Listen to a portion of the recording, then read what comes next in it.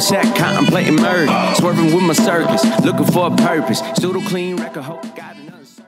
So I haven't worked out, like really worked out in 3 weeks. And I feel like the incredible shrinking man. I was getting all buff, but that's nothing compared to Josh. What were you doing? It's like you're looking a little uncomfortable right now. Looking a little uncomfortable. So all three of us, how we always talk about, it's like, hey, for folks, for, men our age, the average, male in America, the three of us, we're fairly fit. I can still go out and rep out pull-ups and push-ups and, stuff. I'm not, obviously I'm not running, 2 miles in 14 minutes or 13 and a half minutes anymore. But so anyway, so yesterday I get up, yesterday morning, knock out some exercise. And then, around 9 o'clock, I knock out the yard, right? Mowing and trimming and blowing off the driveway and the porch and everything. And so after a little while, after, you don't ever make the mistake of, going and taking a shower like right after you're done, because you're going to get out of the shower and you're just going to keep sweating. So, wait a little while, hang out and, drink some water and kind of poke around. And so I go and take my shower and get dressed. And I was like, all right, man, throw on some socks because we were getting ready to head out. And dude, I sat down on the side of my tub to put on my socks. I got one sock on and I'm putting the other sock on. And all of a sudden it felt like like Leonidas had shoved a spear into my lower back. And I was like, oh my God, like what is happening? Like that shit seized up. Just to recap, you were sitting on because I imagined you sitting on the bed. But no, this is even better. You're sitting on the side of the tub, putting on socks. Yeah. I was like putting on socks, and all of a sudden, dude, it just like, and you're like, because I'm balancing a little bit, and I like, it's like twist. I do like a quarter turn, not even a quarter turn of my torso, and it's just like, geek. And I just Did you make a noise? Did you make a noise? Yeah, I made a noise. What did it sound like? Dude, it was like, so it's like, your dogs have squeaker toys? Yes. That's what, you ever step on them? You ever like step on them inadvertently? You're walking through the house like early in the morning, something like that. It's like, beep, you're, oh, like that's what it was. Like I squeaked and I was like, oh, it was like a squeak and a grunt. It was the most ridiculous thing. It was like not my finest moment. And I'd give anything to see that. So sitting there, and so, dude, so it gets better, right? So I was like, ooh, man, that like, wow, that is not good. We've all been hurt before, and we've all been injured, and the difference, right? You're like, oh, I'm hurt, and there's times you're like, no, dude, like I'm legit injured. I was like, ooh, man, I might be legit injured. So I was like, I need to lay flat for a minute on something hard. So I just kind of like slide off, the side of the tub, like gingerly, like down to the bathroom floor, and I'm laying there, and then I start thinking, right, everything starts going through my mind. I'm like thinking, the first thought is, I can't believe I'm this weak. I was like, I can't believe I'm this weak. Here I am. I was like, I'm a barrel-chested, steely-eyed, like, and I'm laying on my bathroom floor because I hurt my back putting on my socks. It's like, this is terrible. Like, I can't go like this. Like, I just can't. Did the dogs come up? Did they see you on the floor? No, dude, my dog, he was downstairs sleeping somewhere. That's what always happens, dude. I end up laying on the floor for that firm surface. And then it's like my dogs know. It's like, oh, they come up, try to lick you in the face. They're like, look at this old bastard right here. It reminded me of, so you guys remember back in the Iraq days, in the heyday, it was generally like 6:30, 7 o'clock every morning. You get your Katusha rockets and your indirect wake up call, and 9 times out of 10, I generally just kind of like rolled over and went back to sleep. When that happened, and so there was one time that I heard him, and I was laying in my chew and everything, and heard him. Was like, okay, it's it's about that time, and so I kind of rolled over and went back to sleep, and but it kept going, and then it kept getting louder, and I was like, man, okay. The nearest bunker is like maybe 100 meters, maybe 150 meters from my chew, and I was like, I saw somebody get hit, dude. So on one of my rotations, I saw somebody get hit running to a bunker. And so after that, I was like, I'm never moving. Like, I'm just not going to move. Like, it's like, I'm going to stay right where I'm at. It'll be over in a few minutes, and, you go on about your day and do whatever. And, it started getting closer and closer. And it got close enough that round exploded, and it shattered. It basically showered my chew with gravel. That's how close it was. And I was like, oh, okay. Now you got my attention. Right now I'm awake. I'm fully awake now.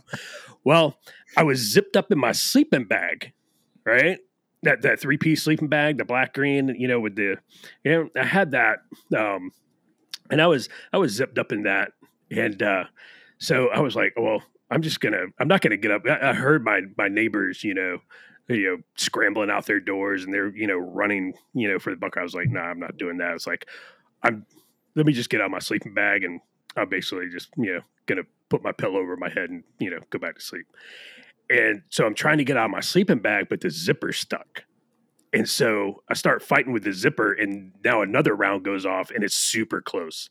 Like, it hit 2 chews away from me. It completely demolished that chew. And by this point, like, I'm thinking, like, this might be it.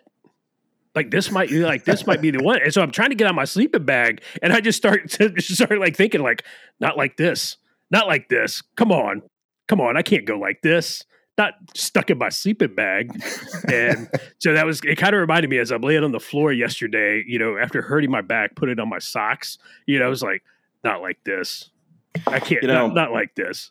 That would have been a great story for like a book of short stories about, that would have been great. You guys should write one of that. Yeah. That reminds me of what happened to Sean B. Seamus. Yeah. What happened? He was, I don't know if you guys were ever in Mosul, but we had a chew right outside the jock or whatever we called it, talk. I don't know. And he woke up, he thought he heard a bang, like it was like more like a baseball bat hitting the side of the chew. He's like, oh, somebody's screwing around or something, or maybe a vehicle backed into my chew. He gets up, and I think the way I remember the story is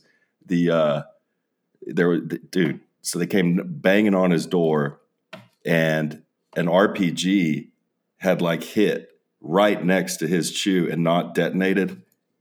Oh, and, wow. and they had to bring in EOD and everything to clear that thing out. And he slept there with like an RPG probably like 6 feet from his head, slept for like 3 hours. It's just, holy dude, moly. when it's your time, it's your time.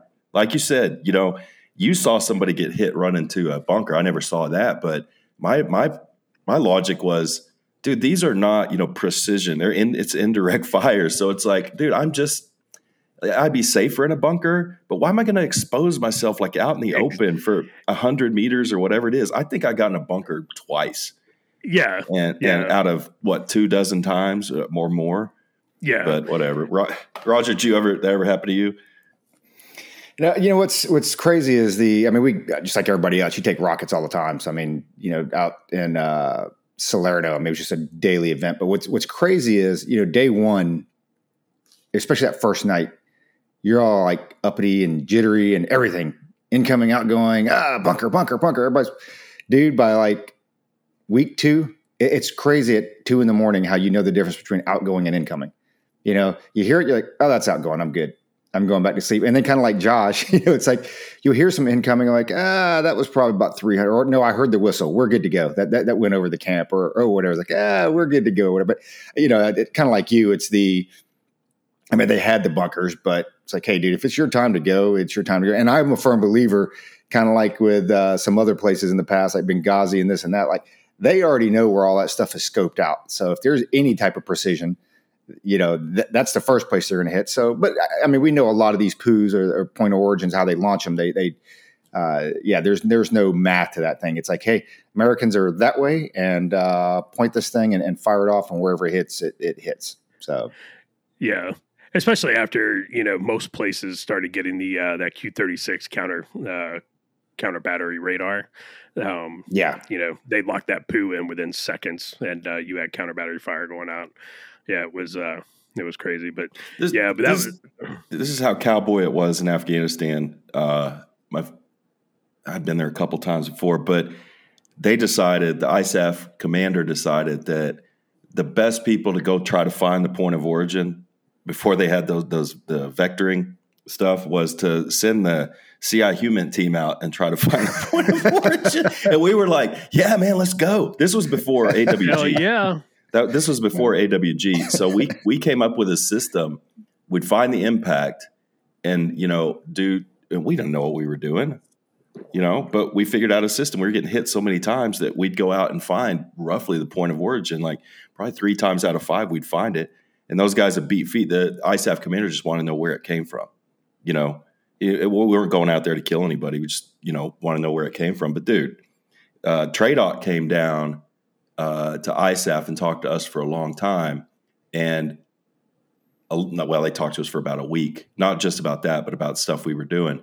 And, you know, AWG was created kind of shortly after that. Sure. And that's one of the things that AWG did before those systems came along. Yeah, it was some cowboy stuff. I'm lucky to be alive, man.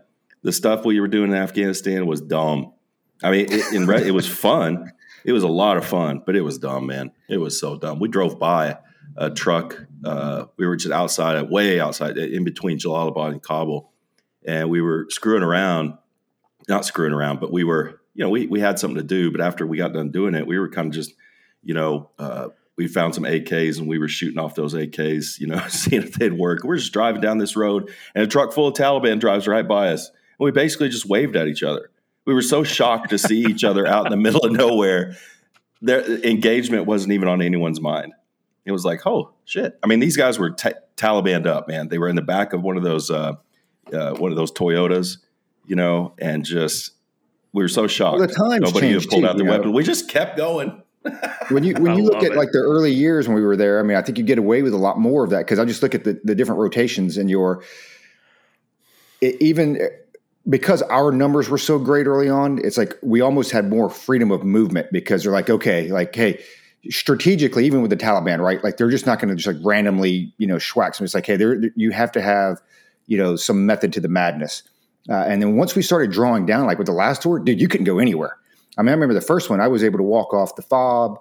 You know, there's a bread shop out there and a goat herder and this and that, and you kind of dick around a little bit or whatever. But dude, by the last tour, it's like, yeah, you're not leaving the fob unless you're convoyed up and you're rolling out with, you know, 8 MRAP and all that other stuff. That's a good point because if that same thing would have happened because that was what, 2005, I think, 2004, what I just described. If that would have happened in 2017, there'd have been a firefight. Yeah, you'd have been dead. Well, yeah, maybe. Yeah. Those guys were, well, yeah, you're right. Because, yeah, just numbers, right? Yeah, because they did have more folks than we did. Yeah.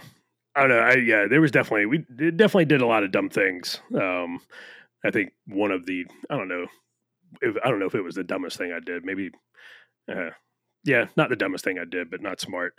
Rode a four wheeler down Highway 1 in Afghanistan. Because obviously soft skin 4-wheeler. yeah. I'm talking about like, you know, Bubba's, you know, 4-wheeler that he takes. But what if they hit me in the face? It's a risk we were willing to take. That's right. It was.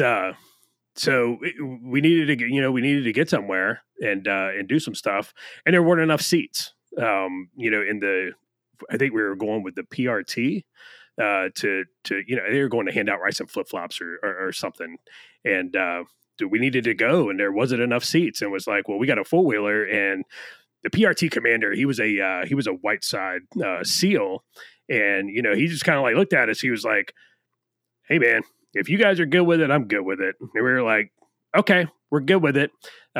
We may have not been completely honest on the risk assessment, you know, that we our cutoff that we pushed up. But here it is, you know, it's funny because, you know, we're sitting there, we're getting ready to bust the gate. And, you know, there's, you know, probably 4 or 5 MRAPs. And then there's us. There's, you know, me on the back and then an 18 series guy driving this, you know, this quad. And, you know, these people are walking by, you know, and they're like, "Oh man, that's badass. You guys are going to go get some, blah, blah, blah." And, you know, we're just kind of like smiling, laughing at him and walking off. And he looks back at me and he's like, "This is the dumbest thing I've ever done, I'm pretty sure." And I was like, well, I said, look at it this way. I was like, if we get hit with an IED, it's going to be quick. I said, we're not even going to know it. So we're all good, And I'm pretty sure we were, going down Highway 1, passing, cars and people on the side of the road. They were probably looking at that and they're probably like, don't mess with that, dude. That's a trap. That right there, like that's crazy. A trap. Loco. Yeah. Loco gringos. They were like, yeah, dude, don't mess with that. I could see Josh on his 4-wheeler, akimbo style with his Glocks. That's gray man. That's gray man AF, man. I get another good story for the book. There is a good story in the. I'm telling you, man, you guys should put one out. There's a great book by AJ Todd and Bucky Calhoun called Snafus, Foo Bars, Tarfus, and Other Sordid Tales, where you may read stories like you've been hearing so far. There's some pretty dumb stuff we did back in the day, did or saw. It was, when you think about it though, you especially you look back on it, and you're like, man, the things that I did and I lived through, things that I did were, it should not have turned out well. Like it should not have turned out the way it turned out. You're like, I'm actually really lucky.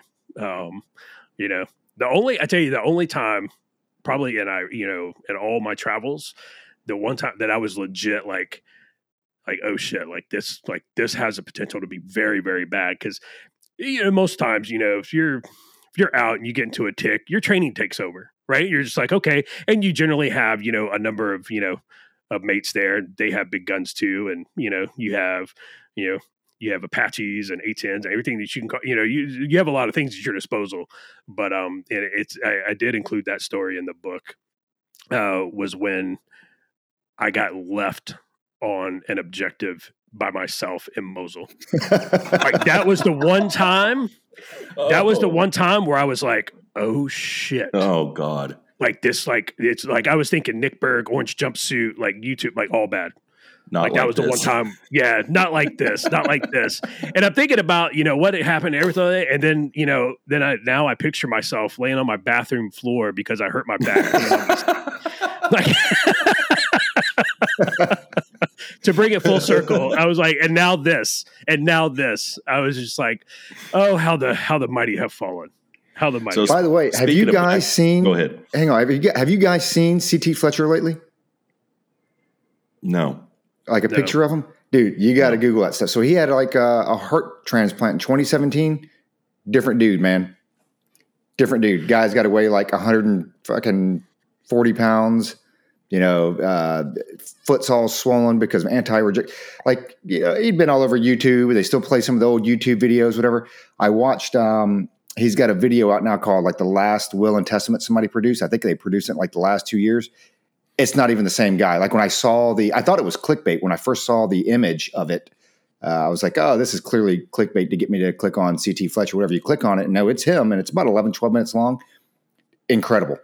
And oh, by the way, I don't care what he says. That dude was on roids. I'm just letting you know that. Oh yeah. Him and Liver King. You guys seen the Liver King? No. Oh my God. So Liver King is this new YouTube star or TikTok, whatever he is. And he's all about, you got to eat organ meat. That's his thing. You got to eat organ meat. And this dude does feats of strength that are just, it's freakish. And man, yeah, look up Liver King. This guy, and he swears all he eats is, liver, testicles, heart. He said he credits that to his physique, bro. And he says, no, I don't use steroids. No, that guy is on the juice. You cannot look like that. You looking him up, Josh? You can't look like that dude. Oh yeah, he's pretty cut up, dude. And he's old. I mean, these people were old. Yeah. Like, I mean, they were like older than us. Like we get to the point where when I was reading about CT Fletcher and they were talking about, I guess he was on the Joe Rogan show years ago, and he admitted early on in his career he was on steroids, and then he since got off, and it's all natural, whatever.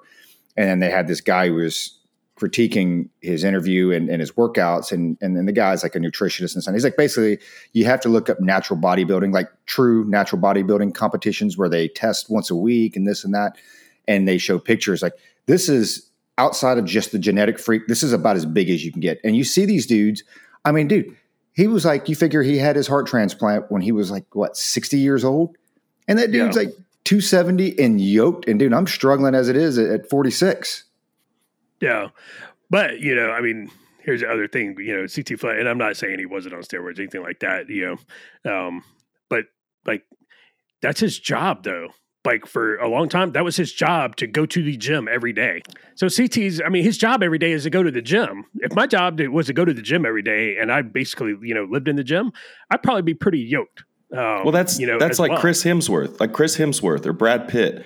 It's amazing. They get the news that they're going to do it. I think we might have talked about this before early on, but they get the news, a year, 6 months out. Hey, you're going to be filming about 4 scenes where your shirt is off. So we're going to film all of those on the same day. And it's going to be, this time 8 months from now.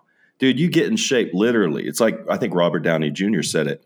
You work out for 6 months to look good for 6 minutes.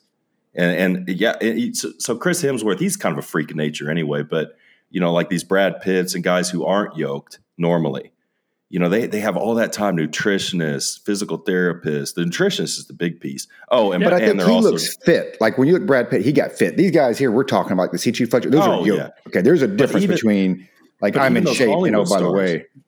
Even those Hollywood stars are jabbing oil into their butt, man. Why would you not do that? Why would you not do that?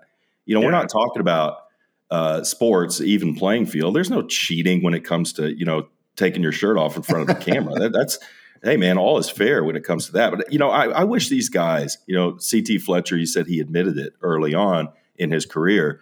But like Liver King and all these people, no, man, this is all natural. Dude, just admit it.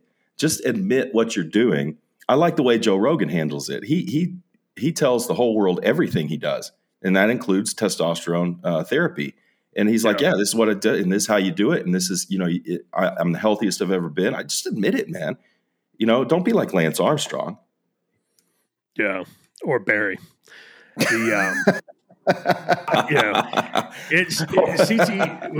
CT Fletcher, because I saw him, and he, because he always talks about, how he had, emergency open heart surgery. He flatlined on the table 3 times during surgery and everything. And once you saw him after his heart transplant, because he was on Joe Rogan after his heart transplant as well. And when I saw him on there, and man, you're like, ooh, man, that is not the CT Fletcher, that I listen to and that I watch, while I'm working out, as he tells me, what a POS I am. I love some of his quotes, dude. I love it. His videos in the gym are awesome, and but he's spot on though, right? People they comment on his YouTube video and stuff like that. It's like, oh, you're not going through a full range of motion and, this, that, and the other. And he's like, okay, well, at least I'm get your in ass motion off the couch and go. Yeah. Well, he's like, get your ass off the couch and go to the gym and do it. Just do it my way. Do it any old way. Just go to the gym, And so I like that. I do like CT Fletcher. He's funny, and 2, like, that dude is a freak of nature. Which these guys put in the work, and I don't say they don't. I mean, that's probably one of the reasons why I don't hop on the roid train, because I don't know what happens, Luke. If I take roids and don't do anything and continue my same lifestyle, does my fat just become fatter? Nothing will happen.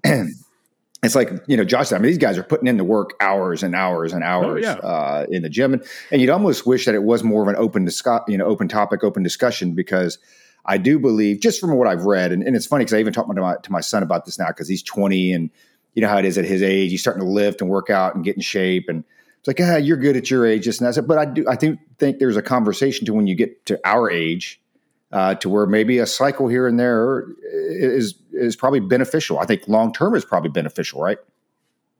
Yeah, man. It's the FDA has never come up with the recommended levels of testosterone for different age groups, right? It's doctors that do that. So, you go to a doctor. So it's like, okay, an 18-year-old will have this particular level, let's say 10, right?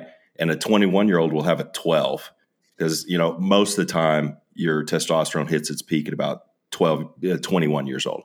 So a 30-year-old will have 8. We'll say a 40-year-old will have 6. And what a lot of doctors will tell you is, oh, well, that's normal for you. Now, those who are pro hormone replacement therapy will say, no. The normal level is your 21-year-old level. That's what we want to get you to, because that's when you're healthiest. That's when your body is repairing itself the fastest. And for men, it's testosterone, period.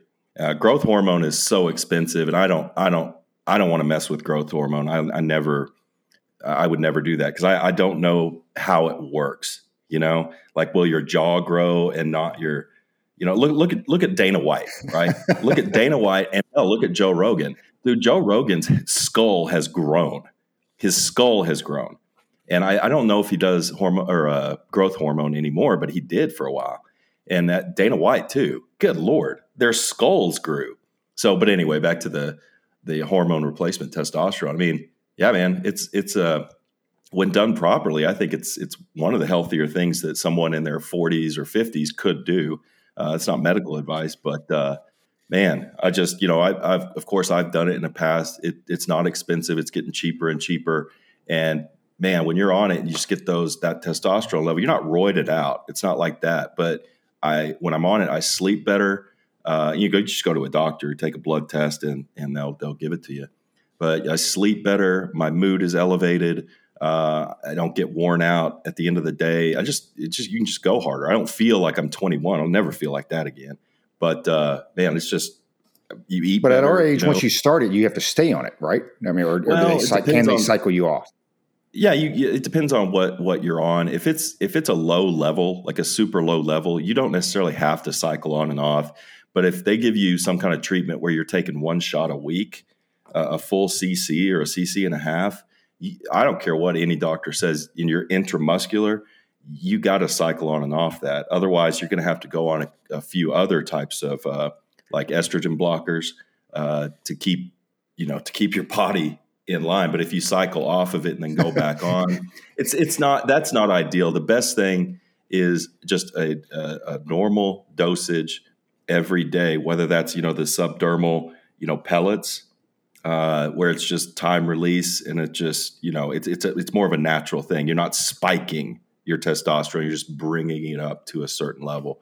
But yeah, I mean, I know a lot of folks that do it. A lot of guys don't want to say it, but it's like, come on, man, you're 52 years old, and it's okay. You don't have to be ashamed of it. I think it's completely normal. I think insurance companies should get on that train too. Because what do they say? An ounce of prevention is worth a pound of cure. And if you can, develop a healthy lifestyle in people and healthy hormone levels, they're not going to be as sick, Now, if only some people would have pushed this out for like the last 2.5 years. I mean, right? That was probably a prime opportunity to push that healthy lifestyle to, it's the preventative measures you can take. Hey, at the end of the day, and even now they're talking about, I think I published an article the other day, I tweeted an article the other day where they're saying, COVID now is right there at the same level of the flu. It's actually less dangerous than the flu. Again, depending on who you are, this and that. But cardiovascular disease will remain the number one killer going forward, things like that. And there's just a lot of things that you can do on your own. And that the administration, both administrations, I don't care who, both of them, either one, that was their chance. That was that significant emotional event Josh talks about a lot where, hey, guys and gals, like no poop, this is the time that we need to get in shape. You guys are at home. You need to get out there walking. You need to get out there running. You need to lift some weights, do some sit-ups, do some push-ups, whatever. I did have a question for Josh, I guess for both of you, but I'll start with Josh. So we talked about going overseas, downrange, Afghanistan, Iraq. And I think one of the things that those theaters taught me, because we were Garrison Army when we joined. We're of the age where we joined into the Cold War, right? We had Haiti and Bosnia, but at the end of the day, they weren't really shooting Americans, and we weren't really shooting back unless we were responding to a specific incident or what have you. So I could tell you our view of the threat, and you talk about going out there and doing dumb things, our view of the threat and risk changed. Our perspectives changed, and primarily through experience. So when you look at soldiers now, service members now, because now you're going to start seeing a lot of people without combat patches because Afghanistan's not there anymore. So where do you think this takes? Where does the military go from here for the next 10 years, provided that we're not into another war in the last 24 months of Sleepy Joe's administration? Where does the military go from here, and how do you maintain that level of experience that, or I guess knowledge that you only gain through experience? So it's a good question. The quick shorter answer is I don't know. Because not only, not only do you not have, Iraq, Afghanistan anymore, you have Iraq in some limited, very limited capacity. Not nearly the numbers that we had, back at the height of the Iraq War, obviously. Um, you know, that's only a small part of that problem. The other problem is that you have policies which are driving good folks out. Um, you know, so the Navy just came out and quietly reversed the vaccine mandate.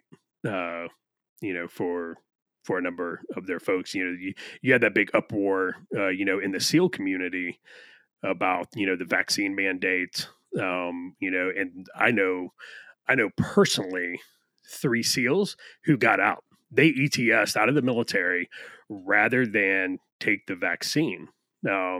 So when you think about how long it took, one, for that individual to join the military, right? You're not coming in straight off the street as a SEAL, right? You think that person, join the Navy, or the Marine Corps. Not too many Marines actually make it through SEAL training for some reason. It's weird, but anyway, it's neither here nor there. So you take that person; they've got to be in. They're in the Navy for at least a little while, and then they go to BUDS, right? And once you make it through, let's say you make it through BUDS your first time, and then you get to a SEAL team. And now you're an actual, now you're a SEAL. You've got some experience as a SEAL. You're a seasoned member on that team. Now you're gone. You think about all the money that the military invested in that individual, getting them to that point, just walked out the door. So not only are you, do you not have your forces, your garrison army now, your garrison military, not only do you not have the amount of combat experience that you once had, because those wars are done and over, but now you're implementing these policies which are forcing good people out the door. So I think that, with the issue you brought up, I don't know how they maintain it. I know what I would do to start maintaining it. I would get rid of those shitty policies immediately that are forcing good folks out the door. I would get rid of the wokeness that's in the military. The Air Force is now going to, genderless pronouns to where, you can't refer, you have to use, you can't use him, her, it's them, they. It's just that's nonsense, right? There's a lot of good people, and a lot of good people, they're going to be, they're going to do the quiet quitting, and they're just going to, they're not going to announce their departure. They're just going to go quietly, into the night, and they're going to be done. They're going to retire. They're going to ETS, and you won't hear from them again. But the first thing I would do was reverse these policies. That are forcing good folks out, and they're also keeping good people from joining. Right, they're also keeping good folks, from joining the military, and at a certain level. I equate it back to, who's that Sergeant Major of the Army Preston, probably one of the worst Sergeant Majors of the Army in the history of the United States Army. When he came out with that dumbass tattoo policy, to where no sleeve tattoos, you can't have tattoos below the elbow. You can't have, basically it was damn near you couldn't have any tattoos, right? And his reasoning was, he said that when he goes and, visits a unit, and he goes and does, physical training with them in the mornings, he's like, I feel like I'm running with biker gangs, and now the Boy Scouts was like, well, if I'm going to Afghanistan, Iraq, Somalia, Syria, pick your war zone, I'd rather go with a biker gang than the Boy Scouts. Give me the biker gang every day of the week and twice on Sunday. It's just it's that mentality that is now way more prevalent. That's going to destroy the military. And Jesse Kelly says it all the time. That I want to pose the same question to Luke as well. Jesse Kelly says it all the time. We're going to lose the next major war. We really are. You have 70% of the American population who's not fit for military service. They're automatically disqualified, based on low education. They're overweight. They can't pass, physical fitness test, and stuff. So we're in a bad spot, and it's not getting better, and I don't think it's going to get better anytime soon. But I would really like to get Luke's thoughts on this as well. Well, like you, I know a few. I know a few. They weren't SEALs. These guys were Green Berets, and one guy actually got out at like 16 years because of the vaccination policy. He and some other stuff. He just was not happy with the way things were going. It's like, man, are you sure? He's like, I'm 100% sure. And to be fair, he was National Guard, I think. He's either National Guard or reserves, but he has another job, and he's okay with it. But that's a guy who's standing by his principles to get out, not necessarily like old boy who shot bin Laden in the face. What an idiot. Got out at like 2 years with 2 years left, and then wanted his retirement. It's like, bro, as much as I hate to tell you this. What's the guy's name? O'Neill. Yeah, it's like as much. Yeah, it's great you killed bin Laden, but that had, despite what your SEAL teams have been saying all these years, SEAL Team 6, you are not special, my friend. Not at all. It was really dumb. Yeah, but yeah. Are we going to lose the next war? It depends on who it's against, but we just lost a 20-year war. So, I mean, maybe, Jesse Kelly could count that. Good point. The woke stuff is crazy, but, I'm in a unique position where I get to talk to some of the younger soldiers out there, in particular officers, which I find fascinating. I get to hear that first lieutenant's perspective, and not just my daughter, but others as well. I get to hear their perspective, and it really is fascinating. The three of us came from an NCO background, and but to Roger's point and kind of to yours, Josh, is they understand they don't have combat patches, and that bothers them because there's still people kicking around with them and they're going away fast. I asked my daughter, how many people in your company have combat patches? She's like two in the entire company. And I was like, and what about the battalion? She's like, well, there's a handful because you've got, your Wow. senior NCOs and your 05s and a couple 04s smattered about. But, they all want to go to war. They think they want to go to war because, they want to earn. We were the same way. It's like, oh, man, freaking Bosnia. If I could just get to Bosnia, people will look at me differently and I will have, earned my stripes. I'll be the hard charging, hip deep in hand grenade pins guy. And then it was Kosovo, and then it was Afghanistan, then Iraq, and then back to Afghanistan. You always join the military for most people, I would say most people, maybe not. Roger would have a better perspective on this than me, but I tend to, think that everyone else thinks like me. But, when I joined the Army, I was like, man, I'm joining the Army to go to war. I know we're not in one right now. Bill Clinton's the president and all that, but I was expecting it. I wanted it, and these kids are no different. I do believe, I hope, just based on what my daughter's told me and stuff like this, it's getting more NTC heavy, NTC JRTC heavy. They're getting more into the ground war, force on force type fighting.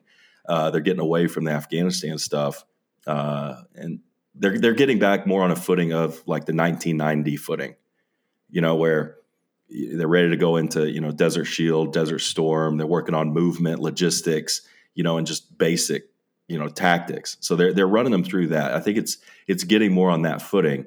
So in other words, near peer competitors, China, so on and so forth. So yeah, I guess where do we go from here? Where does the military go from here? I personally believe, hopefully, that they're getting more on a 1990s type footing, late 80s, early 90s. But back then it had its problems too, right, Roger? Like 1989, 90, 88, 87, it was very hard to get people in. And I don't know about retention back then, but I do know that it was hard to recruit back then. And the way I understand it now is recruitment, especially retention, is we're in crisis mode, like Josh was saying. Does that mean you change the standards? I don't know, but we're going to have to do something because I don't want to. It's hard to equate this to any time in history because, again, we just lost a 20-year war. The Americans are tired; they don't have the stomach for it.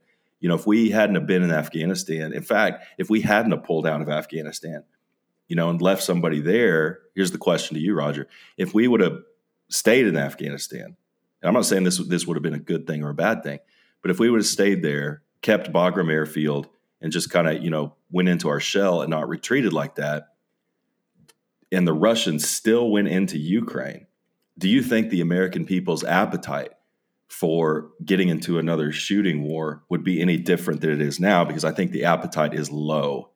That would be the worst thing Joe Biden could do, is send troops in there and any type of force on force to Ukraine, because the American people are just tired. What do you think?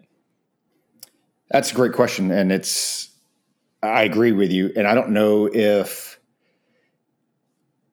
you have the American population that's tired of it, but like Josh talked about the policies, and we've had some disagreements here and there on a couple of them, but I think the bigger picture there is the greater population's view and perception of the military. And when you look at what a lot of and I'll say it, it's a lot of the Democrats, a lot of the Democratic leaders, because we had a high time there in the military, especially after 9/11.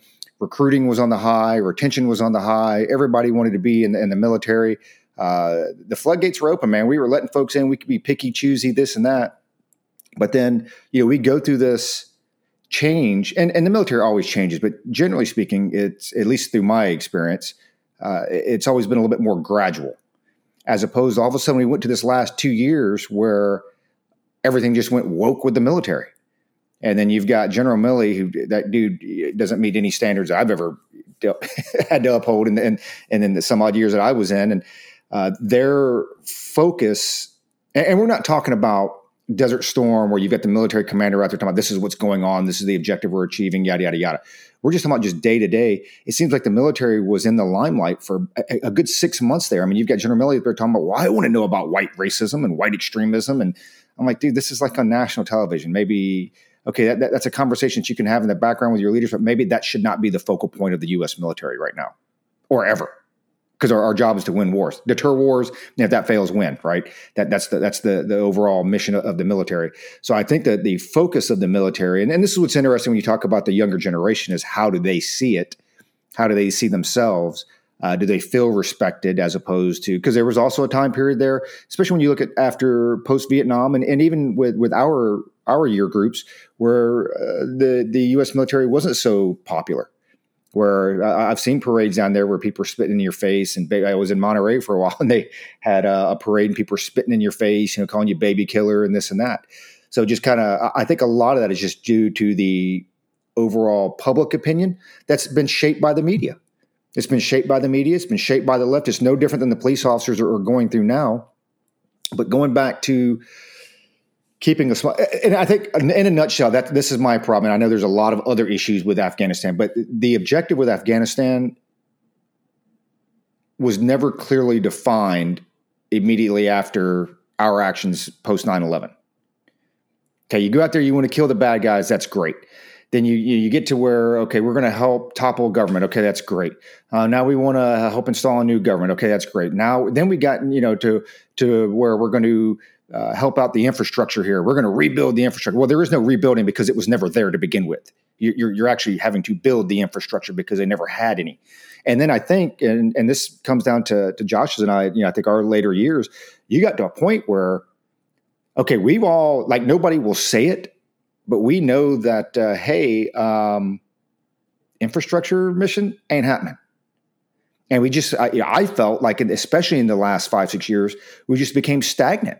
Like, okay, we're going out there and we're going to continue doing what we're doing. Of course, the policies are changing. The rules of engagement are changing. We're becoming less and less aggressive, more and more passive. So then we're just kind of there, but there is no more mission. And I think that's where they failed ultimately in Afghanistan was, and you can take this back 10 years, is that should have changed. What's up, Luke?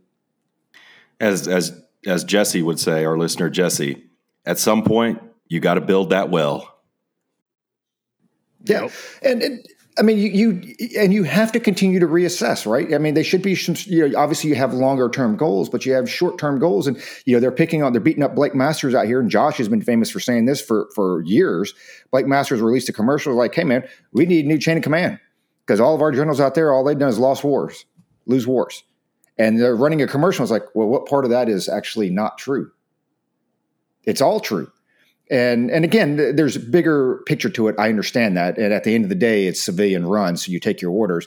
But that's the biggest piece that I have with Afghanistan, is that there was just no updating and changing of the objective to where, hey, at the end of the day, not building their infrastructure, that doesn't have to be seen as a failure if that's never the mission to begin with. Because I tell you this, anybody who'd ever step foot over there knows that, hey, this is not going to get rebuilt. This is not going to get built. We're not talking about Europe. Okay, where post World War II, there was already some infrastructure there, and you're helping them get back on their feet. And same thing with Japan and this and that. It never existed over there. So to say, and the military, we're always the worst at building stuff. I mean, anybody tell you, hey man, we're good at wrecking stuff. We're good at killing things. When it comes to building or rebuilding, that's Department of State mission, man. And if Department of State can't do that, then maybe we need to reevaluate just our mission set as a whole, as far as the U.S. government. Going back to what you're saying with your daughter and them, I think that's actually pretty good, because I think one of the fallouts that you're seeing right now, and it's weird because it changes day to day with Russia and Ukraine, where they were like celebrating the other day, like, oh, Russia's being pushed back, and we told you stick by the Ukraine and this and that. And it's like, hey, go pull up a map and see what Russia controls right now. And who knows what their objective is, right? I mean, the Russians have their own objective, and it is what it is. And maybe we find out, maybe we don't. But one of the things that I do think we see with the Russian army, regardless of how it turns out or whatever, it is a lot of that logistics. It's that movement. You do see a lot. It's Bush League.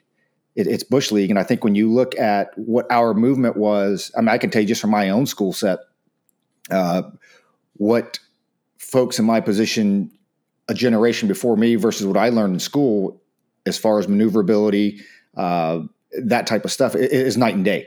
Because I really didn't learn a whole lot of stuff. It's like, hey, get on a C-17, we'll be over in theater in 18 hours, somebody's going to pick you up and we're going to rock and roll. And it's a lot different. So I do think, and I do like to see the younger generation going back to some of the fundamentals of the military, of the Army. The problem is there's a fine line there, and I'll kick it over to Josh. There, we tend to do things in extremes, right? So it's always extreme left, extreme right. And I'm not sure, even though there's a place for some of this stuff, because there was some good that came from it, I don't know. I hate to see us go back to a purely garrison army where it was just shine your boots, read your soldier study guide, go to your E5 board, and boom, now you're sergeant major of the Army. I hate to see us go back to that. So I'm hoping that there's some middle ground there where, and from the sounds of it, I was actually surprised, Luke, when you said that she had, 2 people in her company that had combat patches left? Yeah. Yeah, because I don't feel like we're that far removed from when Josh and I retired and left. That's hard for me to fathom. So I don't know, Josh, if you got anything else to say on that.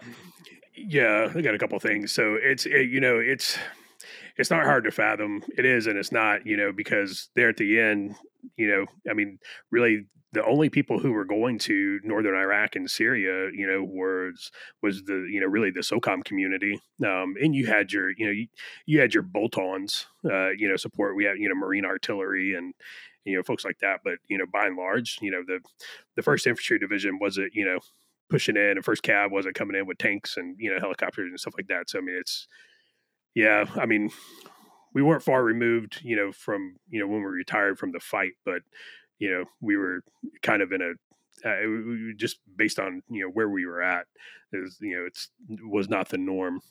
But I do agree. It is good to see, especially the younger generation get back to the CMTCs, because that's where you're going to learn the basics.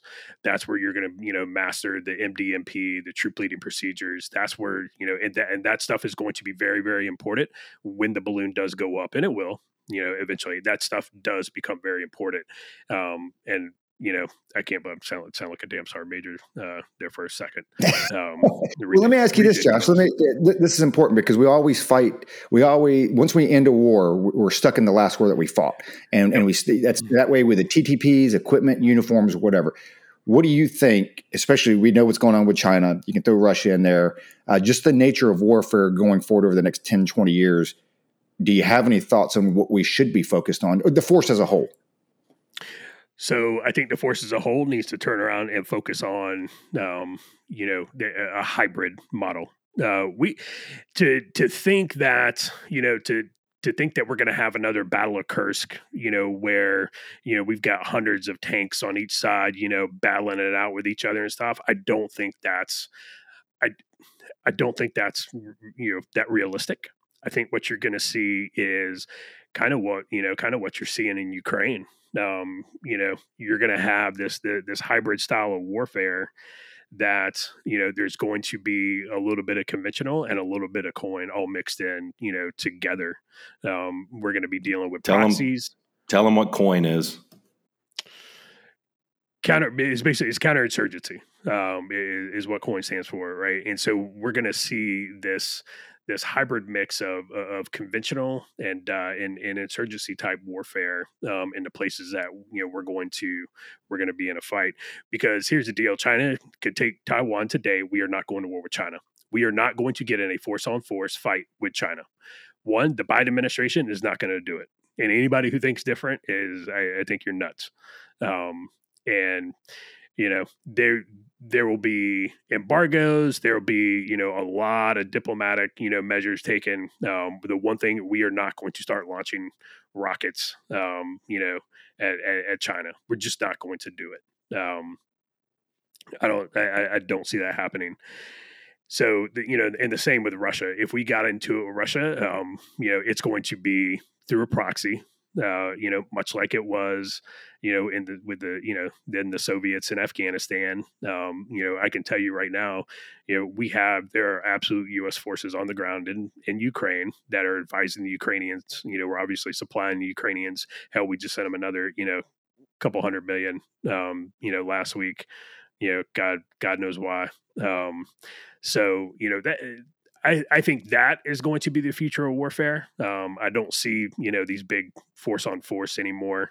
So hopefully the CMTCs are incorporating that, within there, because we're very good at the force on force piece. We're very good at the land battle. Obviously, we displayed that in Desert Storm, with our technology. We really suck at insurgency. We really suck at coin, and you talk about we just lost a 20-year war. You think about it, all these commanders that are out there, the senior ones, the flag officers, they spent the last 20 years losing 2 wars, and writing books on leadership. So if I could tell those junior officers, one thing would be, don't look to your senior leaders right now for leadership, because they're not it. That's right up there with Stetler being fired and then being hired by Harvard to talk about journalism. Yeah, I saw that. It's absolutely nuts. But one of the main problems that we have, and Eisenhower warned us about this. Our military, our defense, industry is so tied in. It's within our economy. And Eisenhower warned us about this. And so, for those young officers, the balloon is going to go up on your watch. I promise you that, because there's a lot of money to be made in war. And I tell you right now, there are war hawks in DC that would love nothing more than to drag this country into another hot war. And they won't even think twice about it, because they need their stocks to go up. So everybody does right now. Yeah. I think all 3 of us we could have our stocks go up a little bit. Dude, yeah, these kids were excited when Ukraine kicked off. They're calling me up, messaging me, "Hey, what do you think the odds are that we're going to actually go to war?" And they weren't scared of it. They were just kind of hoping that it would kick off, because they don't care about foreign policy. They don't care about that stuff. Think back when we were 22, 24 years old. We didn't think like we do now, and but that was encouraging. And I think that this whole thing with Russia, they've really exposed themselves as a third-rate military with nuclear weapons. It's like Pennsylvania with nukes. It's like, man, you guys suck. I worry about China, and Josh is right. It's going to be hybrid, because I'm here to tell you now, if it's force on force, Navy on Navy, we would whip up on China. We would. But you inject that hybrid aspect into it, and boy, I don't know. It's going to get kind of dicey for us, because I'm sure the Chinese have a lot of tricks up their sleeve. Because they don't want it. They know that if it's straight up force on force, they're going to get their clocks clean. I'm not saying we're going to go and invade Asia like the guy in The Princess Bride said, never getting a land war in Asia, and never challenge a Sicilian to a contest of lying or whatever it was. Yeah, they know that. So I'm sure they're working on a lot of stuff that we're absolutely not expecting, or maybe we are. I just often wonder, China actually, we could really go into this. It's like China could invade Taiwan tomorrow, and we probably wouldn't do anything significant about it. It's like that begs the question. So then why don't they just do it? Well, China is kind of hurting right now, their economy. We talked about this real early on, first 10 episodes or so, that, China is going through, it's different than what we went through in the housing crisis, but they went and sunk just a ton of money into construction all over the country. And no one is living in those buildings. No businesses are moving in. And they're kind of having to pay the piper right now. It's a little bit of a debt crisis, if you will. Their economy is a lot different than ours, but they are going through a bit of a financial crisis right now. Centrally controlled economy, you can stave that off for a little while, but that may be one of the reasons they're like, you know what, now's not the time. We can't afford whatever sanctions will come down at this time.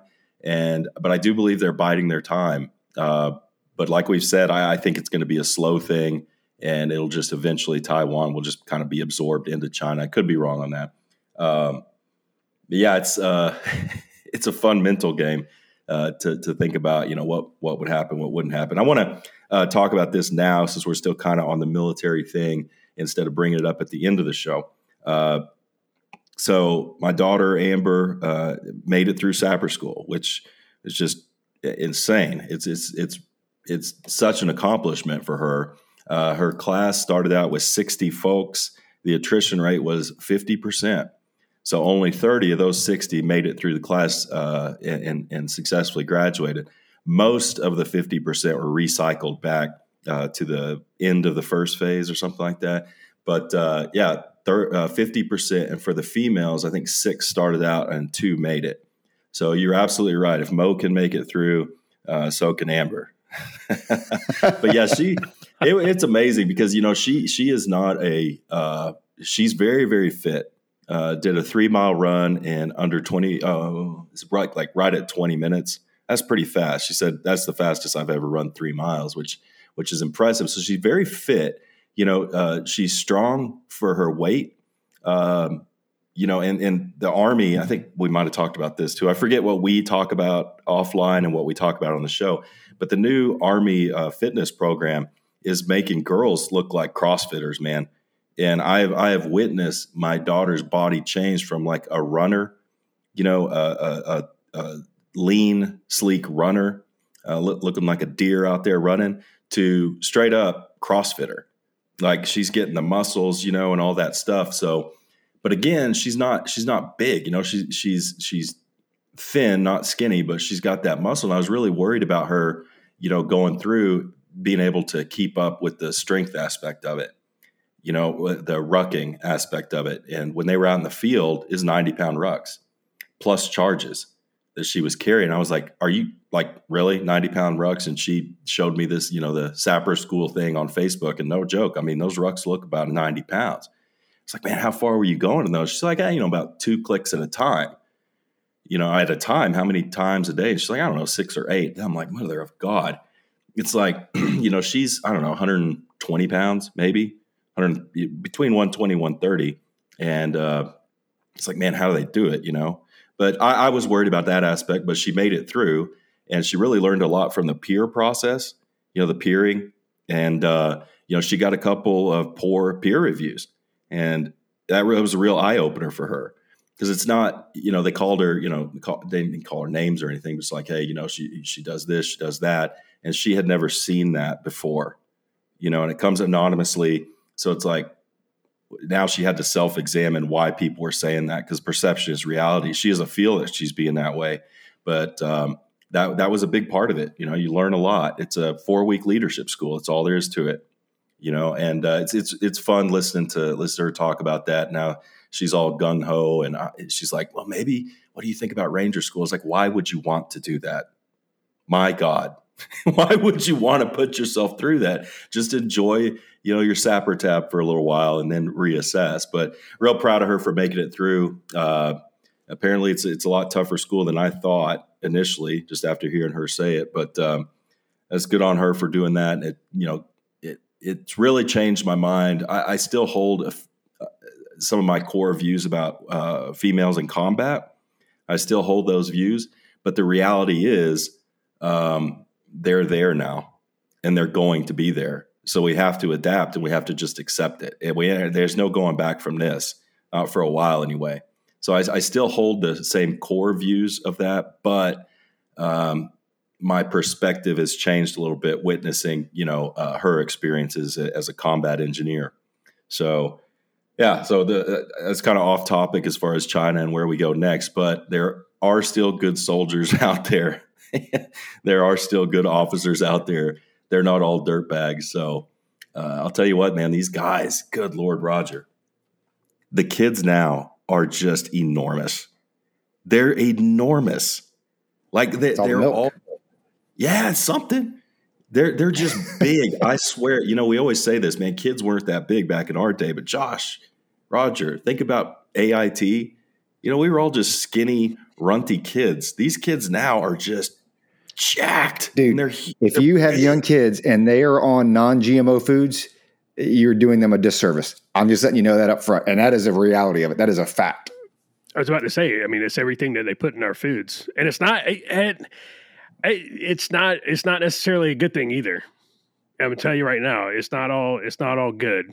My wife points it out. We were in the grocery store maybe a month ago or something like that, and we needed to go grab some chicken.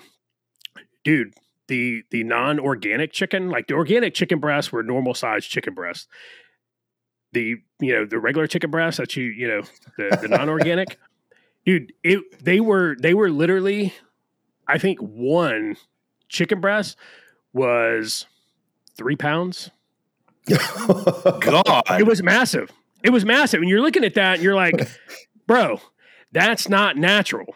Like it's not natural. All the stuff that they're pumping into your food, it's not good for you. That's why dude. And I think each generation is going to get bigger, right? You're looking at kids who are now bigger. Like it's because they have eaten that crap.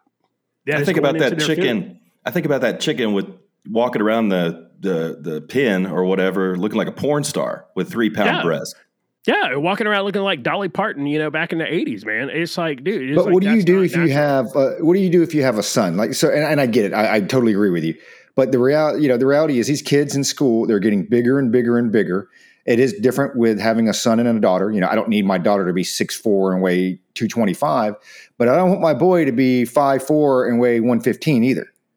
So, do you just do a mixed bag of like Monday, Wednesday, and Friday? We do, hormone chicken. And we're going down a different rabbit hole here, which I love it. I love this free form conversation. But like after everyone listens to this episode, of course, while you're waiting for our next one to come out, the Joe Rogan interviewed this guy, Max Lugavere, who's a big time, he's really into diet and stuff like that. And it was just fascinating. They always talk about the GMOs and the processed foods.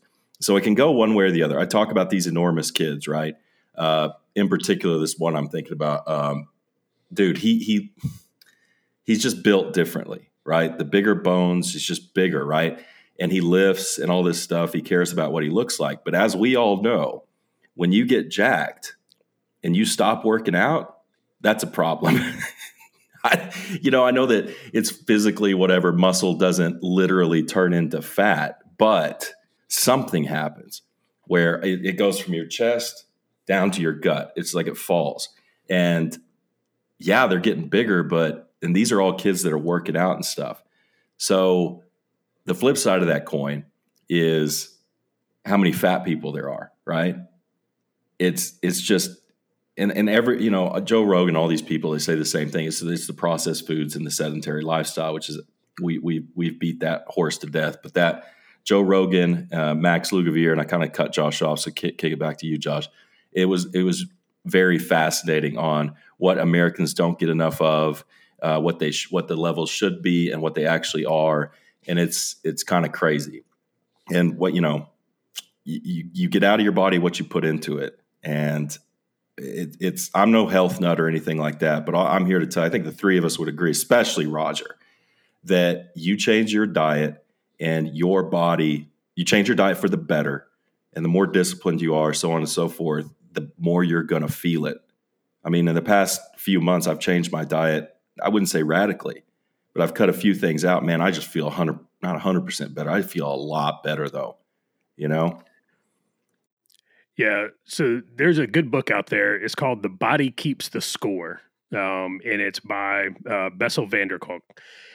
It's, and it breaks down exactly what you're talking about, Luke, how different foods affect the human body, the human brain, our actions, how we feel, and if you talk to, we had the Satterleys on. And one of the things that they talk about on a continuous basis is how your diet, impacts, traumatic brain injury, how it impacts post-traumatic stress, how it, and it's so important, to figure out what you're putting in your body. Now, don't get me wrong, man. Dude, I love to go to Five Guys and crush some burgers and fries. I'll eat a bowl of, of Fruity Loops every now and then, stuff like that.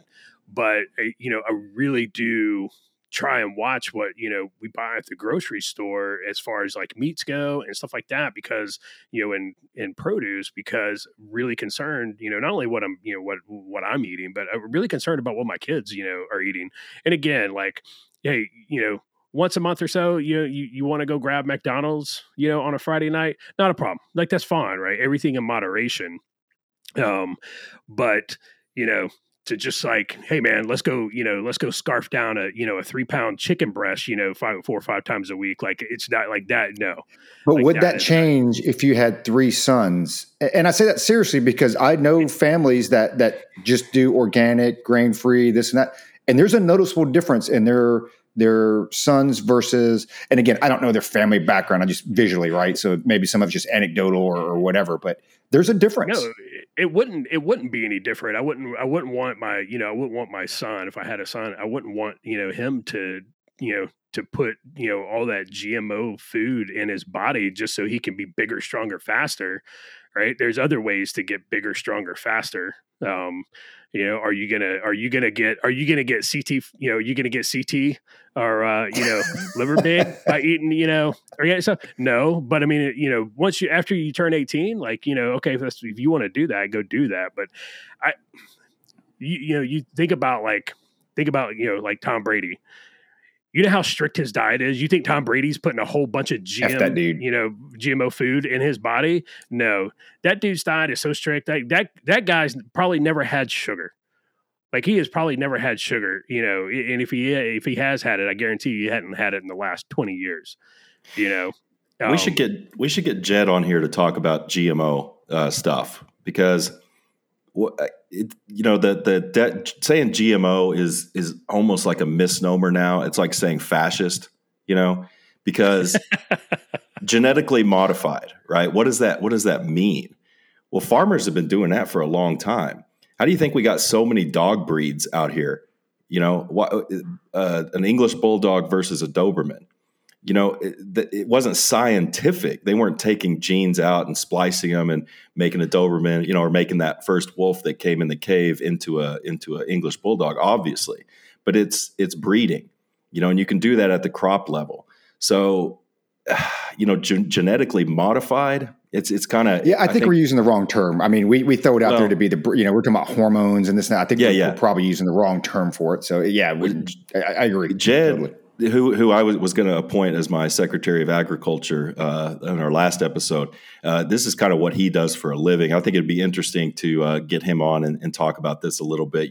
But out here where I live, as I'm driving down the interstate, there's a huge factory just kind of out, and this is all farmland out here, like big cotton country up here, cattle country a little further north, oil country south. There's this big factory, and it's a Bayer factory, like Bayer aspirin, and like they have the logo, and the logo looks like the old Bayer aspirins, Bayer going down, Bayer to the side, the Y is the meat's in the middle, And I was like, Bayer? I mean, why is there an aspirin factory out here? Well, what I didn't know, guys, is that Bayer bought Monsanto.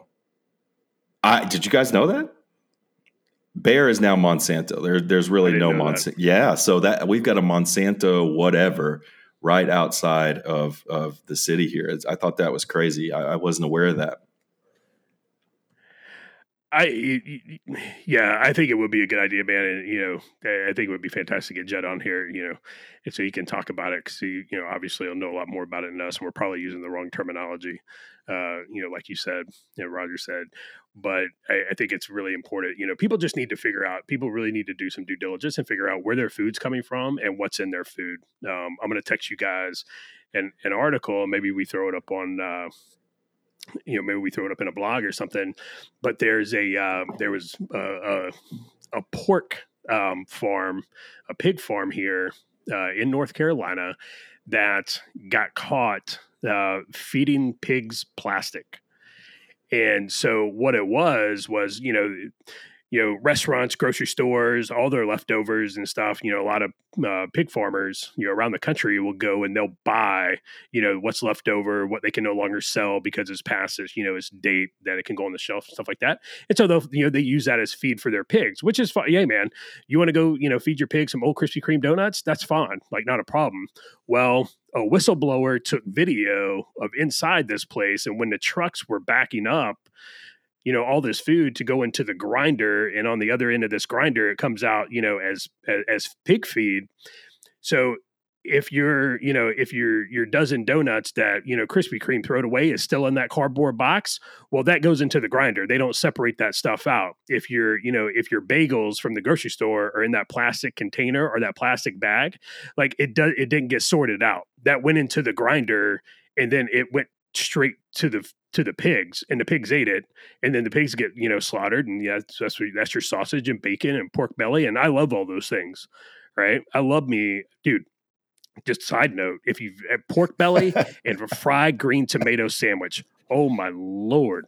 Anyway, right? So you don't know it, but you're literally eating plastic. You are consuming plastic because it's just. People really need to dig in to where their food's coming from and what's being put in it and what's going on. I tell you what, we will never buy pork from a grocery store ever again. What about the bacon, man? Like when I'm eating bacon, it's like I'm not doing it for my health. It's like if I light up a stogie, or smoke a cigarette, it's like, yeah, I know the risks. That's kind of how I feel eating bacon. I eat bacon and sausage. That's about the only, and pork rinds. I like me some pork rinds. But pork rinds are good. But there's a definite difference. So I'm going to ask you where you get your bacon if it's not from the grocery store. But man, like over in Europe, specifically Slovenia, the pork over there, none of it, hardly any of it, especially if it's local, those are free range hogs. They don't even look like pigs. And boy, they don't taste like pigs. They don't taste like the pigs we eat. It tastes a lot different. I would say with the American palate, tasting that pork over there, it's like, ooh, I don't like this. But dude, guess what? That's how it's supposed to taste. Probably gamier. That's what I normally know. It's so gamey. Like. Yeah. It would be the equivalent. It would be the equivalent to a wild hog here. Did y'all know this about pigs, right? If you take one of these pigs that's in these pig farms, and pig farms for the most part now are completely covered. They're not open. And but if you take one of those pigs that's 4 or 5 days from going to the slaughterhouse, you take that pig out, you put him out free range with no fences or on 20 acres, you say that pig will physically start to change. It'll physically, the snout will start getting longer, the legs get longer. It's weird, man, because they turn into wild hogs, like physically. Did you guys know that? I just learned that like a couple weeks ago. Yeah. Oh, well, Josh knew. Well, no, and the only so here's the deal. The only reason I know that is because it was like a big breakout. It was like that movie Chicken Run, where all the chickens break out of the and so they had it back in North Florida, and this was when I was still a kid. They had this big breakout. Tree fell, hit the fence. These pigs got out, and they went into the swamps. And, they found them, like a year later, hunters and stuff like that. they had noticed that they didn't look like your typical wild boars, your wild hogs. And so they did, they said talking, it was on the news and everybody figured it out. It was like, there was a bunch of the pigs that got out of this pig farm, and they had physical changes, from not being in that farm anymore. And, but you take salmon, right? You can tell the difference between wild salmon and salmon you buy in the store. Salmon you buy in the store, it's got that nice, pinkish red color to it. Guess what? That's not natural. That's not natural. If you go and catch a salmon in the wild, it's not that color. And so, to answer your question, Luke, bacon, it's from a local farm now. It's from a local farm who, they're like, hey, you can come anytime. You can see our operation. You can see what we feed our, not only our pigs, but our cows and our cattle. And then, tell us what cuts of meat you want. Dude, do they slice it for you? Because in Slovenia, they don't slice the bacon, right? It just comes in a slab. So you get a slab bacon. Yeah. Yes. And so I got a little frisky during COVID, during the lockdown, because the only places that were open were the grocery stores and the gas stations. And my wife was back in the U.S. I got a little frisky and just threw that whole thing in a pan and I had myself a bacon steak. So it's pretty good, man. It's like eating a bacon steak. It was awesome. So, but it tasted different. It's still good. So Josh, do they slice it for you? You can get it either way. But if you get it sliced, it's the thick, it's the thick style cut. You're not getting the thin Oscar Mayer, cut there at the farm, but that's fine. The thick cut's better for BLTs anyway. So the good news, Roger, is that those migrants that were dropped off at Martha's Vineyard, they probably, because the Martha's Vineyard people, they eat clean. They have Ida Garden or whatever her name is. The Barefoot Contessa was probably cooking for them. She really likes to eat those whole foods with no GMOs. So, I mean, I guess that's a good part of dropping them off in Martha's Vineyard. It's probably the healthiest thing we could have done for them is drop them off in a community that eats healthy, right? Dude, so it took us an hour to get into this thing. We've been chatting about it all week. Abbott and DeSantis are in this game of like one-upsmanship now, and I love it. I love it. And it's, you can read all it. One, it just shows you the hypocrisy, and it's the hypocrisy of the left and the right, both of them. I don't care what party you're in, but right now it's focused on the left. They're not creating a problem. And we were in a FaceTime the other day with Luke and Josh, all three of us talking about this. You're bringing light to what the problem is, because, you talk about Holocaust deniers. Dude, I get on Twitter, there's still people like the fake border crisis. I'm like, fake border crisis? I mean, come down here let's not even talk about the humanitarian piece. Let's talk about just the fentanyl piece. I mean, we're having a huge problem with that. And Arizona's like, where do you think this stuff's coming from? Like, well, China. Okay, so do you think Chinese are smuggling this over? No. How do you think it's actually entering the country? There are a lot of people there that live in that upper Northeast, live in that upper Midwest. Fake border crisis. You just need this for the election. It's a MAGA crisis. That's what they're calling it. And it's like, hey, look at what happened with Martha's Vineyard. And dude, I love the tweets, because we all sit there, and Josh is really, really good at it. You sit there, you see the tweet, you're like, yep, this one ain't going to age well, right? Because what happened as soon as they came into Martha's Vineyard, they're like, oh, we accept you with open arms and we embrace you. And then it wasn't even like 30 seconds where you got the one lady that went viral, like, we can't have all these people here. We don't have enough homes for us, much less a bunch of illegals coming in from Venezuela. And then it was like 2 hours later, the military is putting them on buses to take them to a military camp or military base. You can't make this stuff up. And these people come out here, and it's the hypocrisy. They're talking about, we're going to charge him, DeSantis, with kidnapping, and Abbott dropping people off at at the Naval Observatory next to Kamala Harris's house. We're going to charge them with kidnapping and smuggling. So are you going to charge the Democrat mayor of El Paso as well? Because he shipped out it was either 2 or 20. I think it might actually be 20. But he shipped out several thousand folks, and he's been doing it. He's like, what do you think we do with these folks? Here's what it comes down to. It's not a crisis because they don't see it. It's not in their backyard, so they don't care. Okay, it's fine to leave them in my backyard. You live in Texas. You live out here where myself and Luke are. That's where they want them to stay. which they think they're staying there, which they're not. Luke's been pretty good about educating folks on that. It's like, hey, this is not what they're saying. Now, we have a large population here, obviously, that stay because of the support in the Hispanic community have, but we also have a very large population that is trying to get to New York. They're trying to get to Miami. They're trying to get to D.C. They're trying to get to Chicago.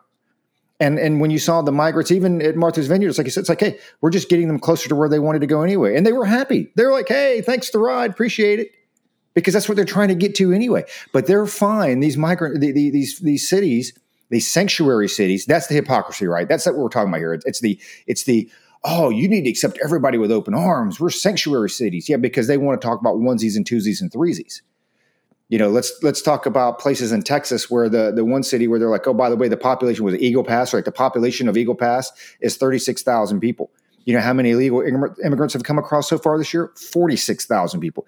Literally more people than reside in that city. And Martha's Vineyard is bitching about 50 people. Or the D.C. mayor bitching about 1,000 people. Or Chicago, right? Which they're shipping them off to the suburbs. They're shipping them off to red suburbs throughout the state of Illinois.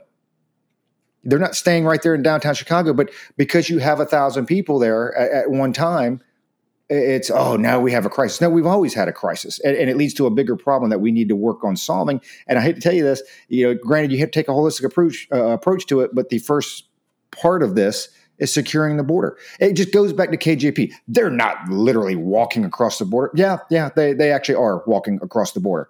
And with the one guy, I think it was on MSNBC, where he's like, and Fox did an interview with another guy. They're like, yeah, border's open. He's like, why do you think we come across? And we come across for free, and we come across illegally because it's open. And so now I get to a point where I don't even know, and we talked about this a little bit last episode, like, are they truly oblivious to what's going on? Which I don't believe that. You can't be that oblivious to it. Or it's just straight gaslighting. It's just straight, we're at to the point where we just straight lie to you. And at the same time, because you've got that, then you've got the celebration of our, economic successes, right? The same day that inflation comes out again at like 8.3%. Oh, by the way, the same time that, the Department of Defense is starting to advise soldiers and service members to go on food stamps to make up the difference. That's good. Now, I have obviously had my own issues with, we all three have with veterans and soldiers and service members and what they get, what they don't get, this and that. No service member should have to go on food stamps to make up the difference for inflation, period. I think when you look at their ultimate, and I think we're all three on agreement with that, but it just pisses me off because when you see the hypocrisy of the left, and none of this is solving any of the problems. What DeSantis and Abbott are doing are just highlighting it, which I think is good. It puts it on a national stage. Now it's a problem.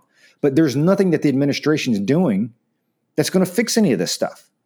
They're not doing, from what and Luke, I'll throw it over to Josh first, and I'm sure Luke can get into more details. But from what I'm seeing and what I am reading, there's nothing proactive being done. They're finally starting to say, well, maybe we should start having talks with Venezuela and Honduras and Mexico. You mean like Trump did when he had the agreement with Guatemala and the other two countries? Yeah, it's like now you start to do this. Because they don't believe it's a problem. It actually just pisses me off. So I'll throw it over to Josh and get his thoughts. Yeah, to answer your question, it's just straight gaslighting at this point because there's absolutely no way that the administration does not see the numbers, that are coming across the border, and number two, there's no way that they don't know that this is an issue. There's no way. It's straight gaslighting at this point. They know it's an issue. And quite frankly, it's not that they don't care. They want this. This is intentional, right? This is intentional because they are still going on where this is the third administration, the second Barack administration, where he is, quote, fundamentally transformed the United States. Do you think they turn to Democrat voters, though? Because they're betting on that. They're betting that a lot of these illegals, which when you look at their, religious backgrounds, and this is like, hey, I don't know that they're playing their cards right, but Dems are betting that because they let them come across, they turn into Democrat votes. Yeah, I don't think they're playing. I think maybe they think that, but they're definitely not playing their cards right because, and we've talked about this before, the vast majority of your Hispanic voters, especially coming out of Central South America, they're all Catholic. They don't buy into this nonsense, them, they, no pronoun, no gender pronoun. They don't buy into that by and large. A lot of them, like I said, a lot of them are Roman Catholic. Like they just don't. That's not the Democrat voter base. So I think they're misplaying their hand a little bit on that. I think I really don't think the Fox News media talking points are, what do they say? Fundamentally changing and getting all Democrat votes. I think it's if there is a plan, if this is intentional, which I'm on the fence on that one. I hear you, Josh, but it's just like, I waffle between you and Roger with Roger chalks it up to just incompetence and just being stupid. And Josh is like, it's intentional. I am right on the fence with that because I don't think these people are smart enough to calculate second and third order effects of something this massive. So the votes piece of it, you're 100% right. A lot of the people coming across have the traditional Catholic family values, right? Which is definitely not in line with the Democrat Party right now. But it will translate into votes because, as Roger said, these people are wanting to go to Chicago, New York, New Jersey, Virginia, smattering to Florida, so on and so forth. And I'm going to kick it back to you, Josh, because I have way more to say on this. But if they are playing the long game, they're playing the long game, the census long game, to where it's like if we significantly boost these areas that are already blue, we're going to get more representatives out of the super, super blue areas. It's a census game, I think. I think that they're kind of betting on, we'll get more Democrat voters because more people will be on the dole, and we're all for that. But I think it's a districting game. That's the way I would look at it. Let's pack these places. Let's get the population up, and we can turn, Texas. We can truly turn it blue. Because there'll just be more people, because the census is based on everyone, not just citizens. Yeah, no, 100%. And so I do agree that it is the long game. You take a look at the long game that they played to, finally get into, the schools, the colleges, to educate kids, the long game that they took, in the media. It's a very, we talk about the GOP and how inept they are at anticipating things and, basically, being on time and on message. The Democrats don't have that problem because they do play the long game. They're like China. They're like, hey, you know what? We may not, this might not be for 10 years, but in 10 years, we are going to have this thing locked down. And then they play that game and they do. So I'm right. It's the hypocrisy is the thing for me. And at this point, I don't even, hypocrisy may not even be the right term for it because the left doesn't view it as hypocrisy because they don't acknowledge it. And if you just don't acknowledge it, then, it does no good to, be like, well, you're being a hypocrite right now. Well, okay, well, they don't care, because in 2017, Mary Bowser, from DC, she tweeted, quote, DC values our dreamers and our immigrant communities. All will continue to find sanctuary in our city, And then on September 16th this year, she tweeted, we're not a border town. We don't have an infrastructure to handle this type of a level of immigration to our city. We're not Texas. Right. So we went from being a sanctuary city. Soon as you're tired, you're poor, you're huddled masses to there's no vacancy. And it drives it. The thing that I love the most about Martha's Vineyard was you have one of the most racist people on the planet, white leftists. They are the most racist people on the planet ever. They put up their little signs, around Martha's Vineyard, like all are welcome here. This is a safe haven, a sanctuary city, blah, blah. Well, guess what? Some brown people showed up in their neighborhood and they lost their shit. And in less than 48 hours, they had the military in there to remove every single one of them. And Martha's Vineyard, one, is one of the richest zip codes in the United States. It's one of the whitest. We're talking like milk toast white. Right? you sprinkle a little bit of diversity in there in the form of 50 people, and they lost it. And they were like, oh, we don't have room. Like that lady was like, we don't have room for this. Well, Airbnb says different, because right now, according to Airbnb, you have almost 1,000 beds available in Martha's Vineyard. Wow. I didn't know that. Yeah. And, Barack Obama put 600 people in a tent on his lawn in Martha's Vineyard. You don't have room for 50? That's nuts. That's absolutely nuts. And, and Justin, I was posting a lot about it on my personal, Book of Faces page. And, Justin had a great point. It's like, hey, you want to stand up there and you want to espouse, your worldviews, your ideologies and your politics. Well, then you should be required to live by those. And that's what happened in Martha's Vineyard for, about 48 hours before they got the military in there to, deport all the brown people out of their neighborhood. And the last thing on it is they started a GoFundMe to help out with, quote, they declared a humanitarian crisis for 50 people. Now, this is a place that gets upwards of 100,000 visitors every summer. Right. So 50 people show up unannounced, and all of a sudden it's a humanitarian crisis. They started a GoFundMe, which raised, a little over $42,000. Well, guess what? Guess how they set that up? They set it up to assist in current and future instances, to take care of, illegal aliens that may wind up there. So the 50 folks from Venezuela, they don't see a dime of that money. They don't get a dime. Martha's Vineyard basically set up an endowment fund, that they get to keep. And idiots donated to it. It is absolutely insane. I hope Beverly Hills, I hope Nantucket, I hope Martha's Vineyard's, still on that list. And I would pick, if I was Abbott and DeSantis, I'll say this, I'll kick it over to Luke. If I was them, I would send every illegal alien that I could possibly send to the 10 wealthiest zip codes in the United States. And I would keep sending them. They did leave one illegal, but he had a fake birth certificate from Hawaii. Just saying.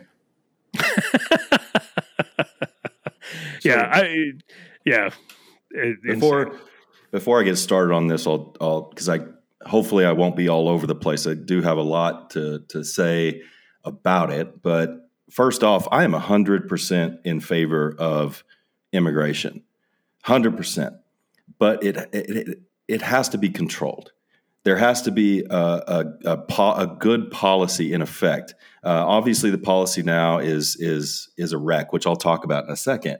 But even the policy that's in place, let's say we build a wall, right? A 50-foot high wall that no one can get through, no one can get across. And we go back to how we handled immigration in 1994 or earlier, 1988.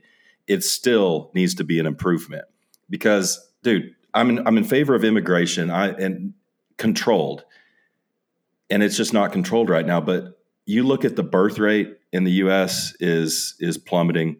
We're not able to keep up our population the way a superpower should be able to keep up its population. There's shortages of all sorts of labor. Go to a restaurant in Nashville, right, Roger, and try to find some servers.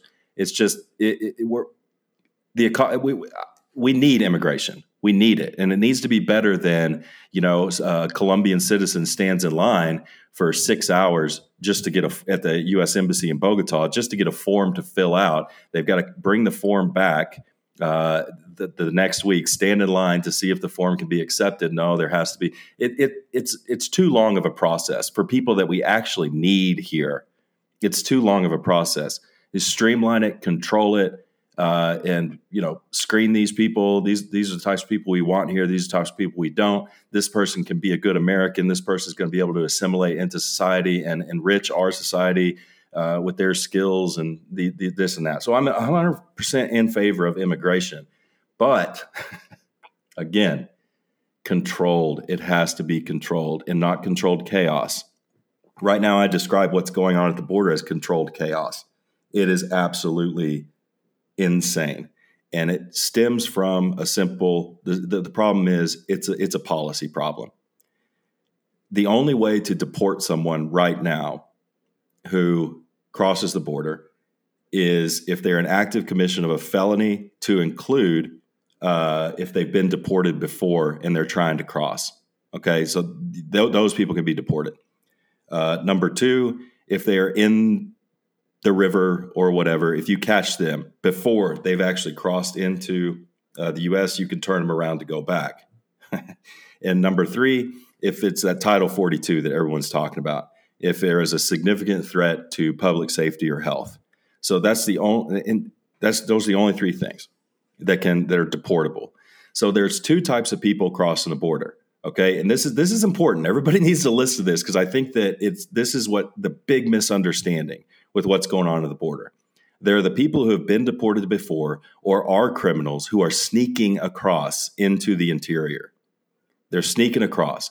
Those are the true, as we say, the true illegals. If those people are caught, they will be sent back because they've been deported before, or, they're felons back in their country or here. Then there's the massive portion of people. That's one type. The other type is people who cross the border, they turn left or right and walk until they find a Border Patrol agent and they claim asylum. And those people are then given a court hearing for an asylum hearing date, and they're told to come back and appear in court. And then they're released.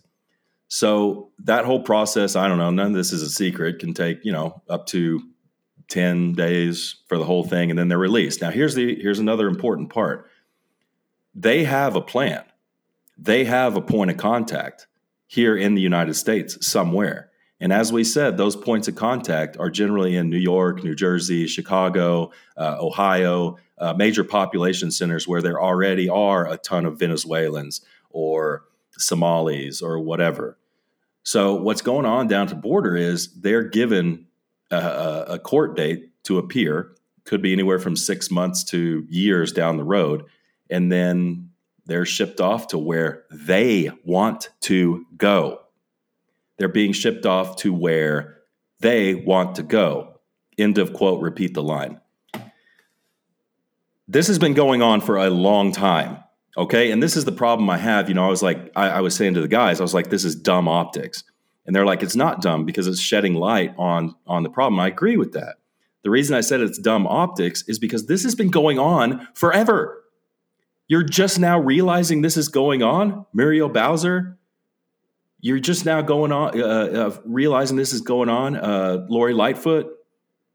Everyone, this has been happening. They have been showing up. Now, because of the optics of it, now you realize, overall it's a good thing. But man, the egg has already been cracked on this thing. It's already we've already made an omelet. This has been going on for a while, and that's the thing. There needs to be some enterprising reporters out there that do Freedom of Information Act requests to the Border Patrol and ICE. Let's request all the manifests. Going back for a year, every single person is manifested onto a bus on where they're going. And again, you're moving 2 million people. There will be mistakes, I'm sure. This Venezuelan might want to go to Chicago and he's bused to New York, because there's a simple misunderstanding. We've all seen that, like when you get left on objective in Iraq, right, Josh?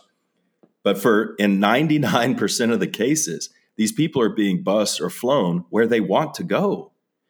And it's like, why is the media not covering this? Where's the context to all this? Because Joe Sixpack out there thinks that all these people being bused to Martha's Vineyard or to Kamala Harris's house, Joe Sixpack thinks that person crossed the border. He doesn't understand the asylum process, right? He thinks of the border jumpers. They're just running as fast as they can into the U.S. and they're rounded up by Border Patrol in San Antonio. Most of these people aren't like that. They've claimed asylum. And I hate to tell people this, but man, a lot of these folks have legitimate asylum claims. Legitimate asylum claims. And a lot of these people, whether people want to admit it or not, they're going to be good U.S. citizens. They're going to contribute. Yeah, I know. It's F them. But dude, do you have any Irish blood in you at all? He's typing it out. I guarantee he does, dude. Ellis Island, man. Come on. This country, fundamental change Fundamental change was the Irish in the Great Famine coming over. Italians, dude. Look, but it has to be controlled, right? But even back then, it wasn't controlled. Here's my issue with the asylum claims. And you can speak to this a lot more than I can, is you don't get to travel to here from Honduras and then say, I'm claiming asylum here when you transited multiple other countries that you could have stopped and claimed asylum in. That's what pisses me off. Yeah. What about an Afghan? Okay. You have an Afghan that didn't make it onto the plane, right? And this is just, I'm not trying to catch you in anything. I honestly want to know your opinion. They didn't make it out of the plane the few days those planes are flying out. And they've managed to sneak out. They managed to get away from the Taliban. They managed to get all the way to the U.S. border. And what about that person? I mean, I personally, I'll tell you my opinion. I'll get yours. My opinion is we owe that Afghan. We do. We owe them. Now, they need to be properly screened and vetted so we know who they are, who they say they are. But some dude that worked as a translator for 10 years and we just left him there, we owe that person a debt. That's 100%. 100%.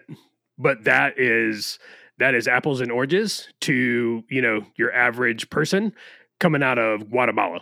I understand. I agree with you. Venezuela. Like that's. I agree with you. It's unfair. Well, it's not even a comparable comparison.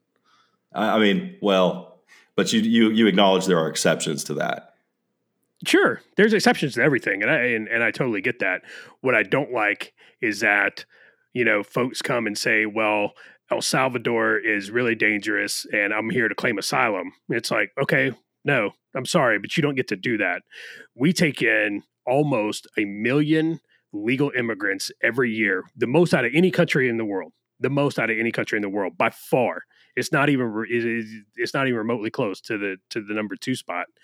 So when it comes to folks like, hey, I get that, El Salvador is shitty. I get that Honduras is, one of the most dangerous countries in the world. I get that. I'm sorry for, I feel bad for you. I do. But, you don't get to cut the line out of folks who came here legally. And I agree with you. The immigration system is completely 100% broken, mainly because it's run by the United States government, right?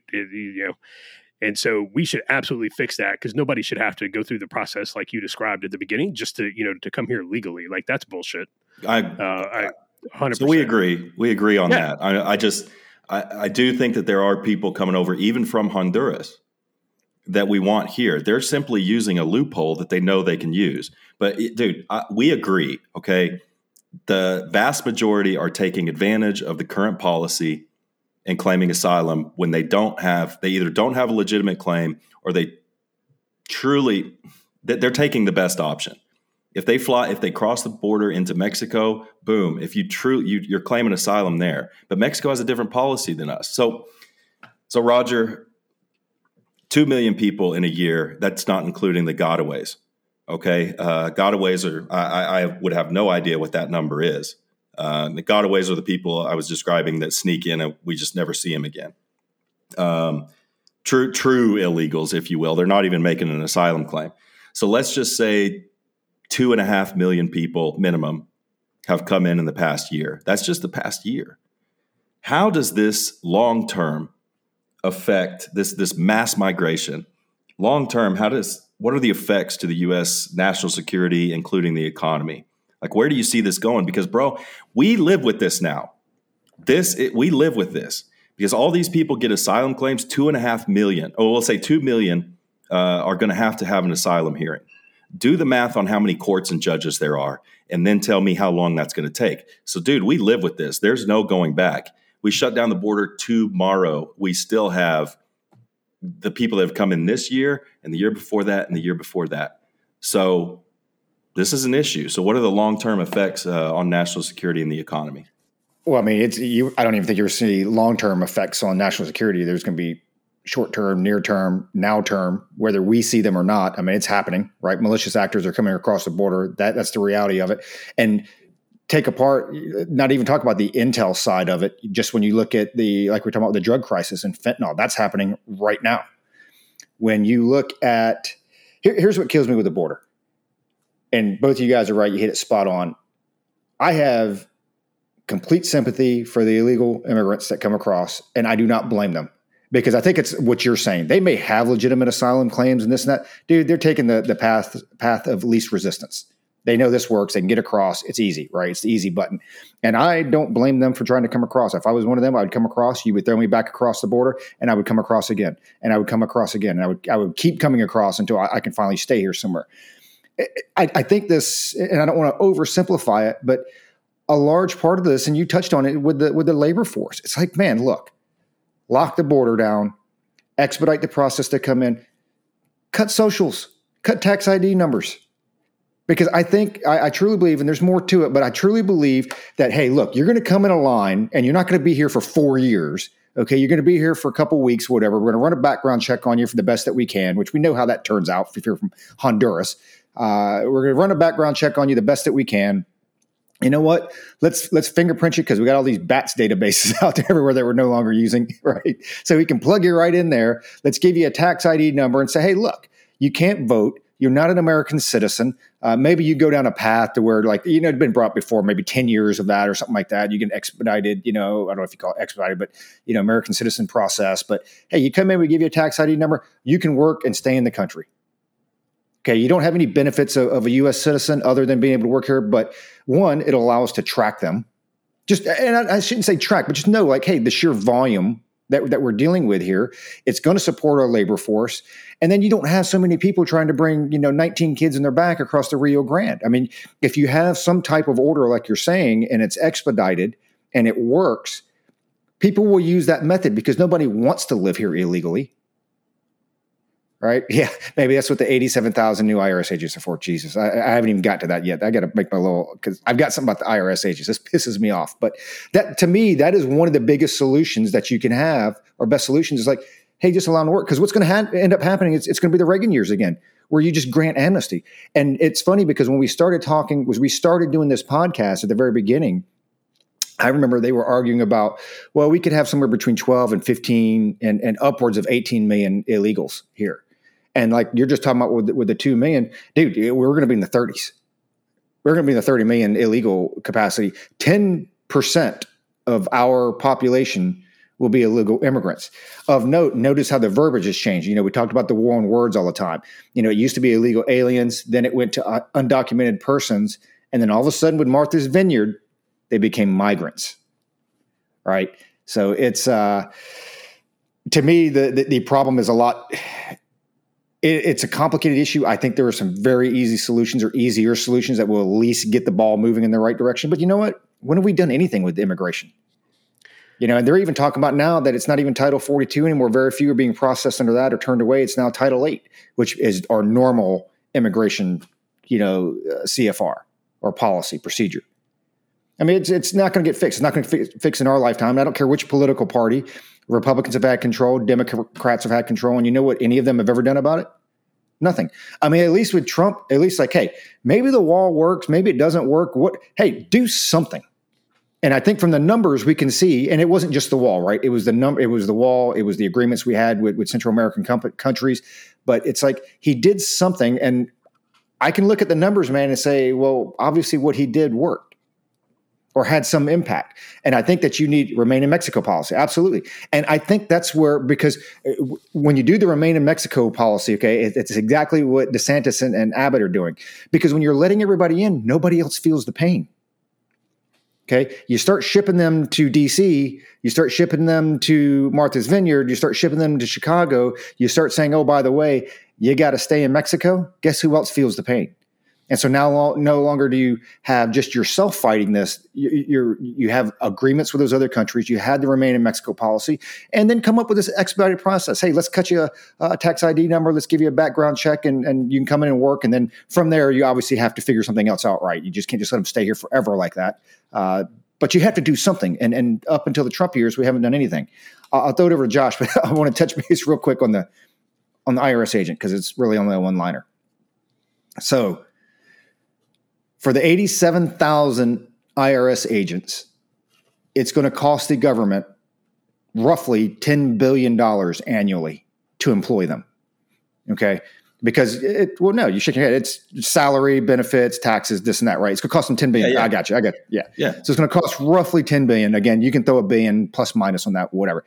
Just and I'm going off the average salary of. So I'm using the average IRS salary of $60,000 a year, which from the training that I've seen with some of these guys and gals, they're going to be making more than $60,000 a year. Okay.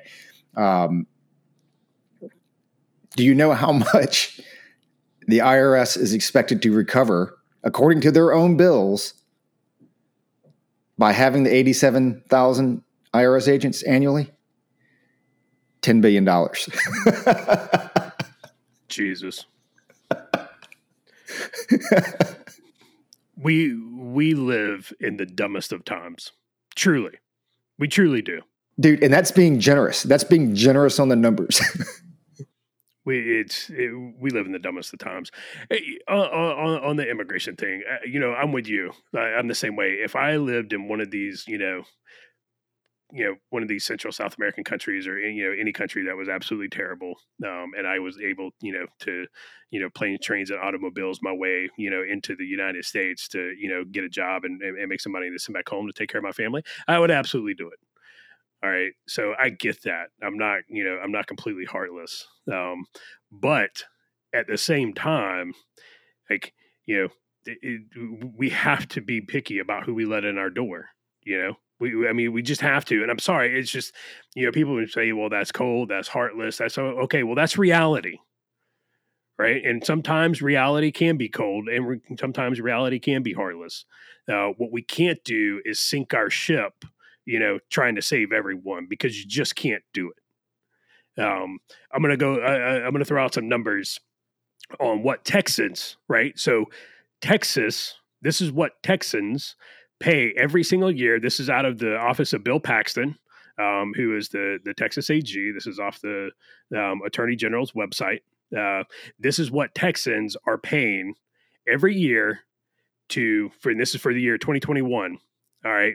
To take care of illegal immigrants, $579 million and $717 million each year for public hospital districts to provide uncompensated care for illegal aliens, $152 million to house illegal criminal aliens for 1 year, $62 million and $90 million to include illegal aliens in the state emergency Medicaid program, more than $1 million to include them and provide services from the family violence program, $30 million and $38 million per year on perinatal coverage for illegal aliens through the Children's Health Insurance Program, and $31 million to $63 million to educate unaccompanied alien children each year.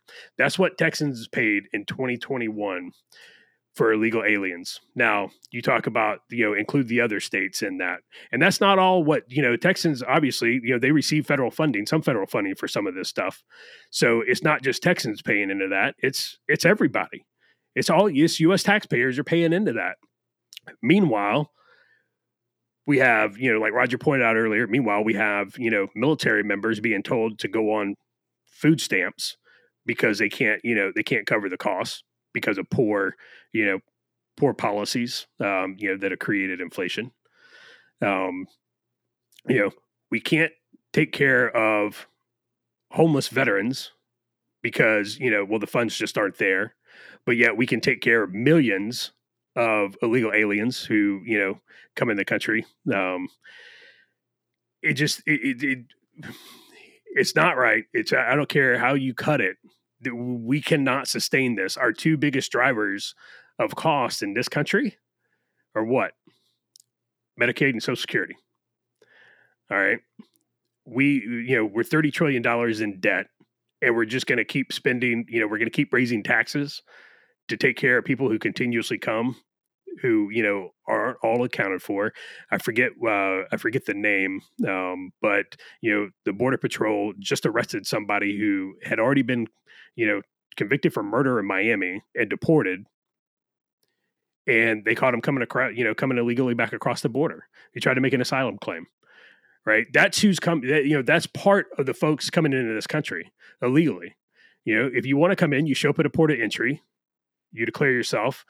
People like to, AOC and others like to invoke, Ellis Island and, the Irish and everybody who came over. Yeah. Well, I can go right now and pull the ship's manifest of where my ancestors came over. They showed up to a port of entry. They were screened, medically screened. They were given their name. And in some instances, they changed their, they were given a new last name. They had to drop an E or, whatever. Right.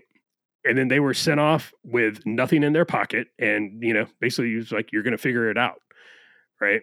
That's a whole lot different than me coming across a border illegally, and disappearing, north of I-10. It's not sustainable if we want to remain a nation. It's not. You have a lock on your door and you have walls on your house for an effing reason. You don't leave your front door unlocked when you go to bed at night. But yet we do as a country, which is absolutely insane to me. It's absolutely insane. So that's what I got to say on that. I'll throw it over to Luke. It'd be nice if it was a transparent thing, right? If this was just transparent, it's like, hey, you know what? We're just gonna open the border, and you're gonna wait in line, and we're gonna process you and just send you out. If they were transparent about that, it's like, well, at least they're being transparent, and we can have a legitimate argument about how many people we should be letting in, so on and so forth. But they're not being transparent, and. A lot of people are just, the Martha's Vineyard type people. And I'd say 99% of people are like, well, we'll take care of them because, that's what we pay our taxes for. My taxes will take care of that. Like the Texas residents, who pay those millions and millions of dollars that Josh was talking about just a second. It's like, that's all good. My taxes take care of that. I feel good because I support the policies that allow services like that. And I'm okay with it. And I'm a good person because I pay my taxes, and I'm all for that. But there's no true sense of ownership with it. Nothing. None of these people who are bleeding hearts would volunteer a day's worth of their time to, go to an NGO down at the border who provides these services that Josh was talking about. They're not going to spend a day in their life. But here's the thing. There are a lot of volunteers that do. And good on them. They're putting their money where their mouth is. They're volunteering. They really do care. But those are few and far between.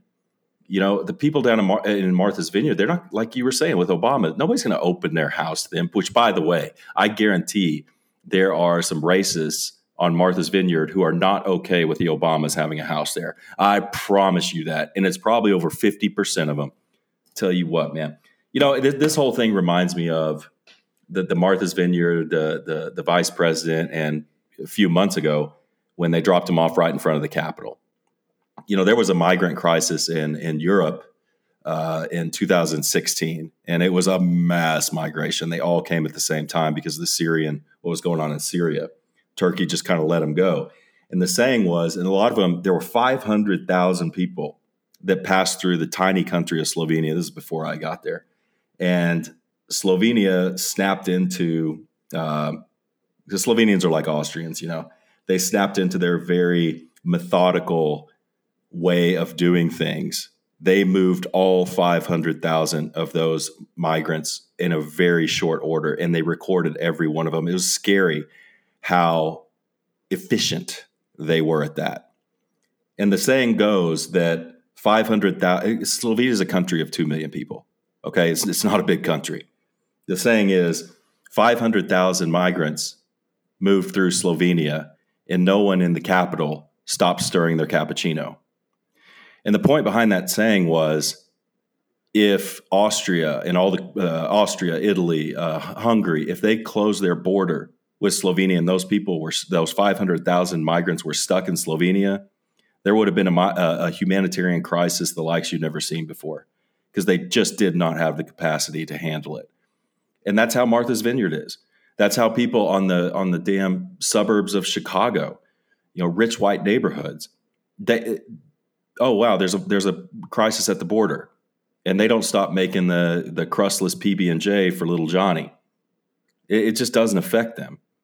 So yeah, ship them off, if they want to go to Chicago. But again, it's not going to solve anything, because these people, if they're Venezuelan, for instance, or if Cuban or whatever, they're going to a place where there's an insular community of the same nationality, someone who's already here.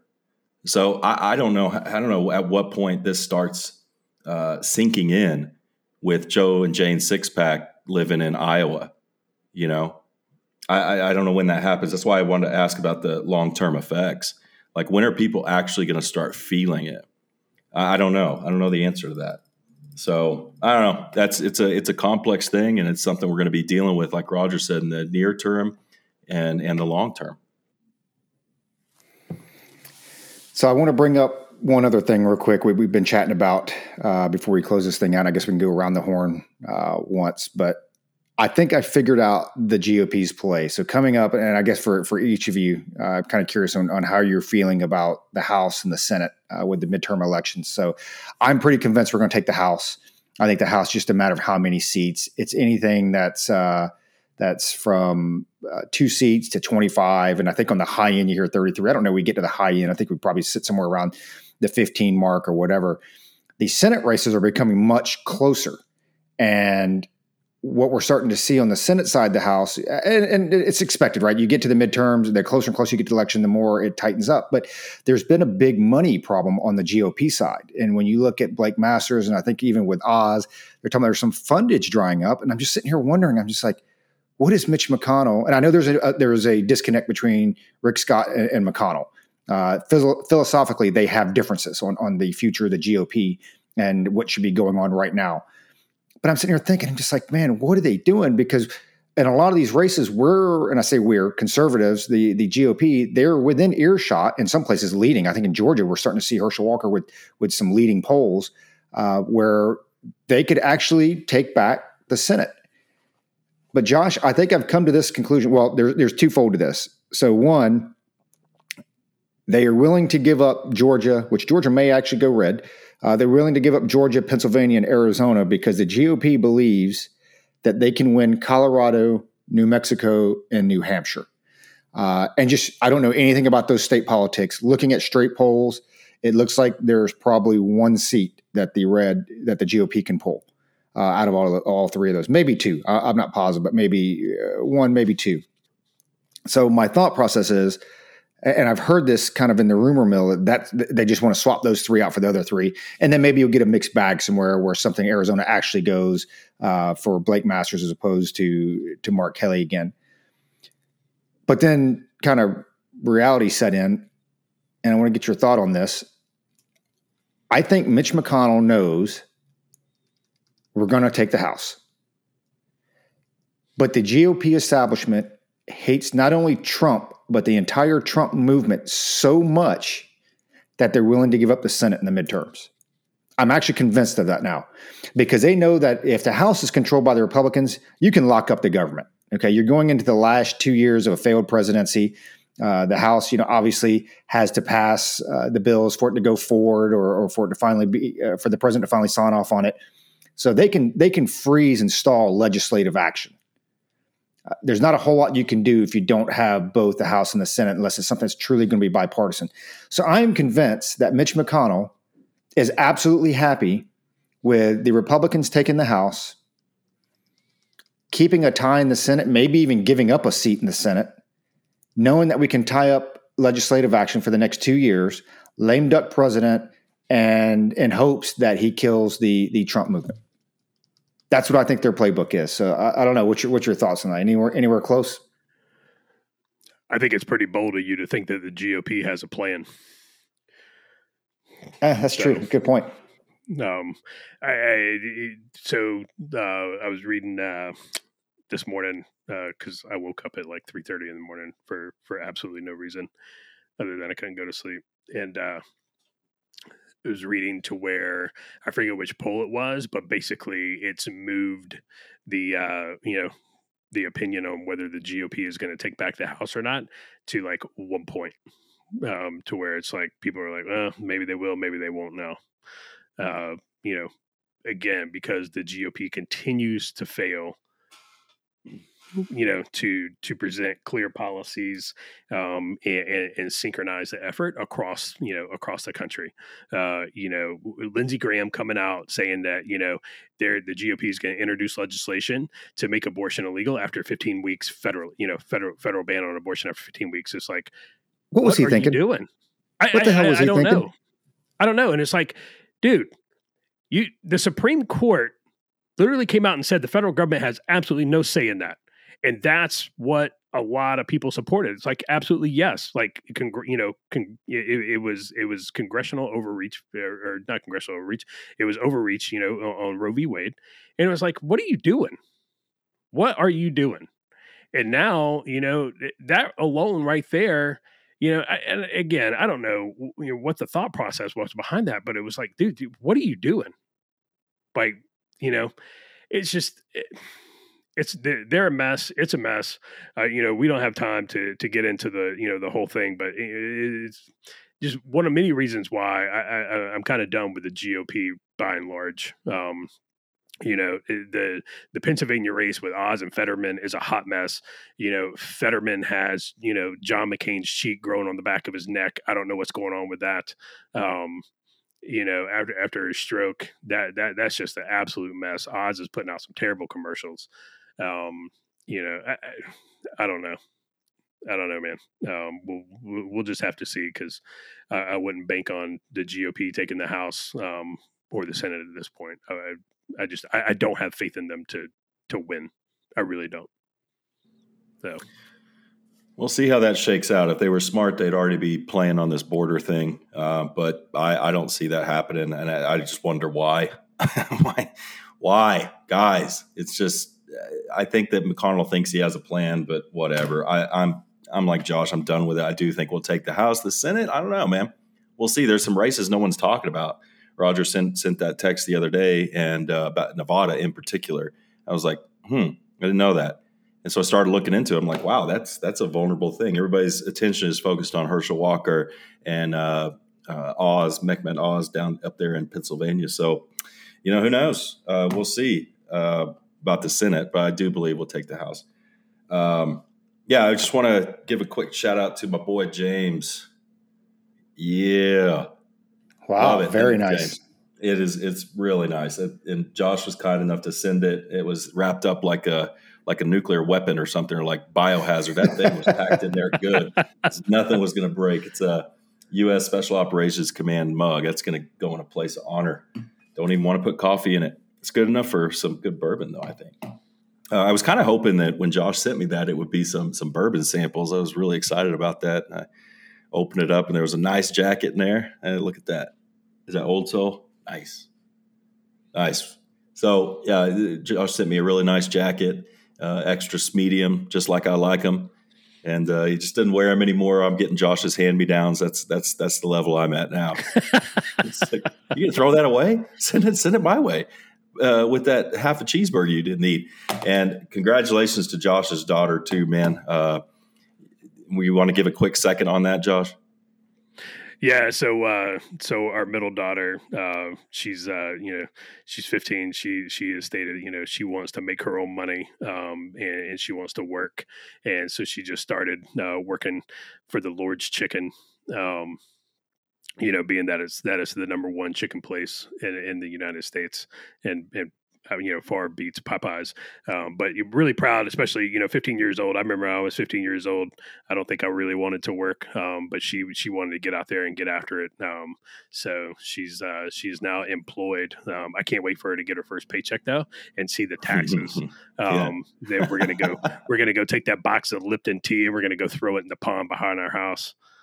Nice. Yeah. You get any free chicken out of that at all?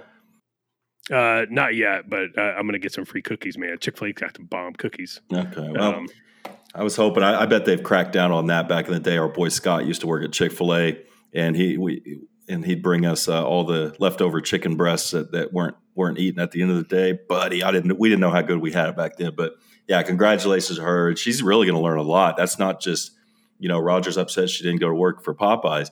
But, man, Chick-fil-A's got a system down, and she's going to be able to see that. And I think that's a really great first job to have because, man, their system works, tell you what. So thanks to James. Thanks to Carlton Zeus. for the great intro music. Visit us at culperscanteencup.com. Visit him at carltonzeus.com. And we appreciate it. He's still letting us. We're trying to angle to get him on for episode 100. This was, in case you didn't know, Culper's Canteen Cup, episode 98. So if you've just been listening to us, didn't realize what you were listening to, we did a cold open. So I hope y'all enjoyed that. But until next time, keep your canteen cups full and tightly secured.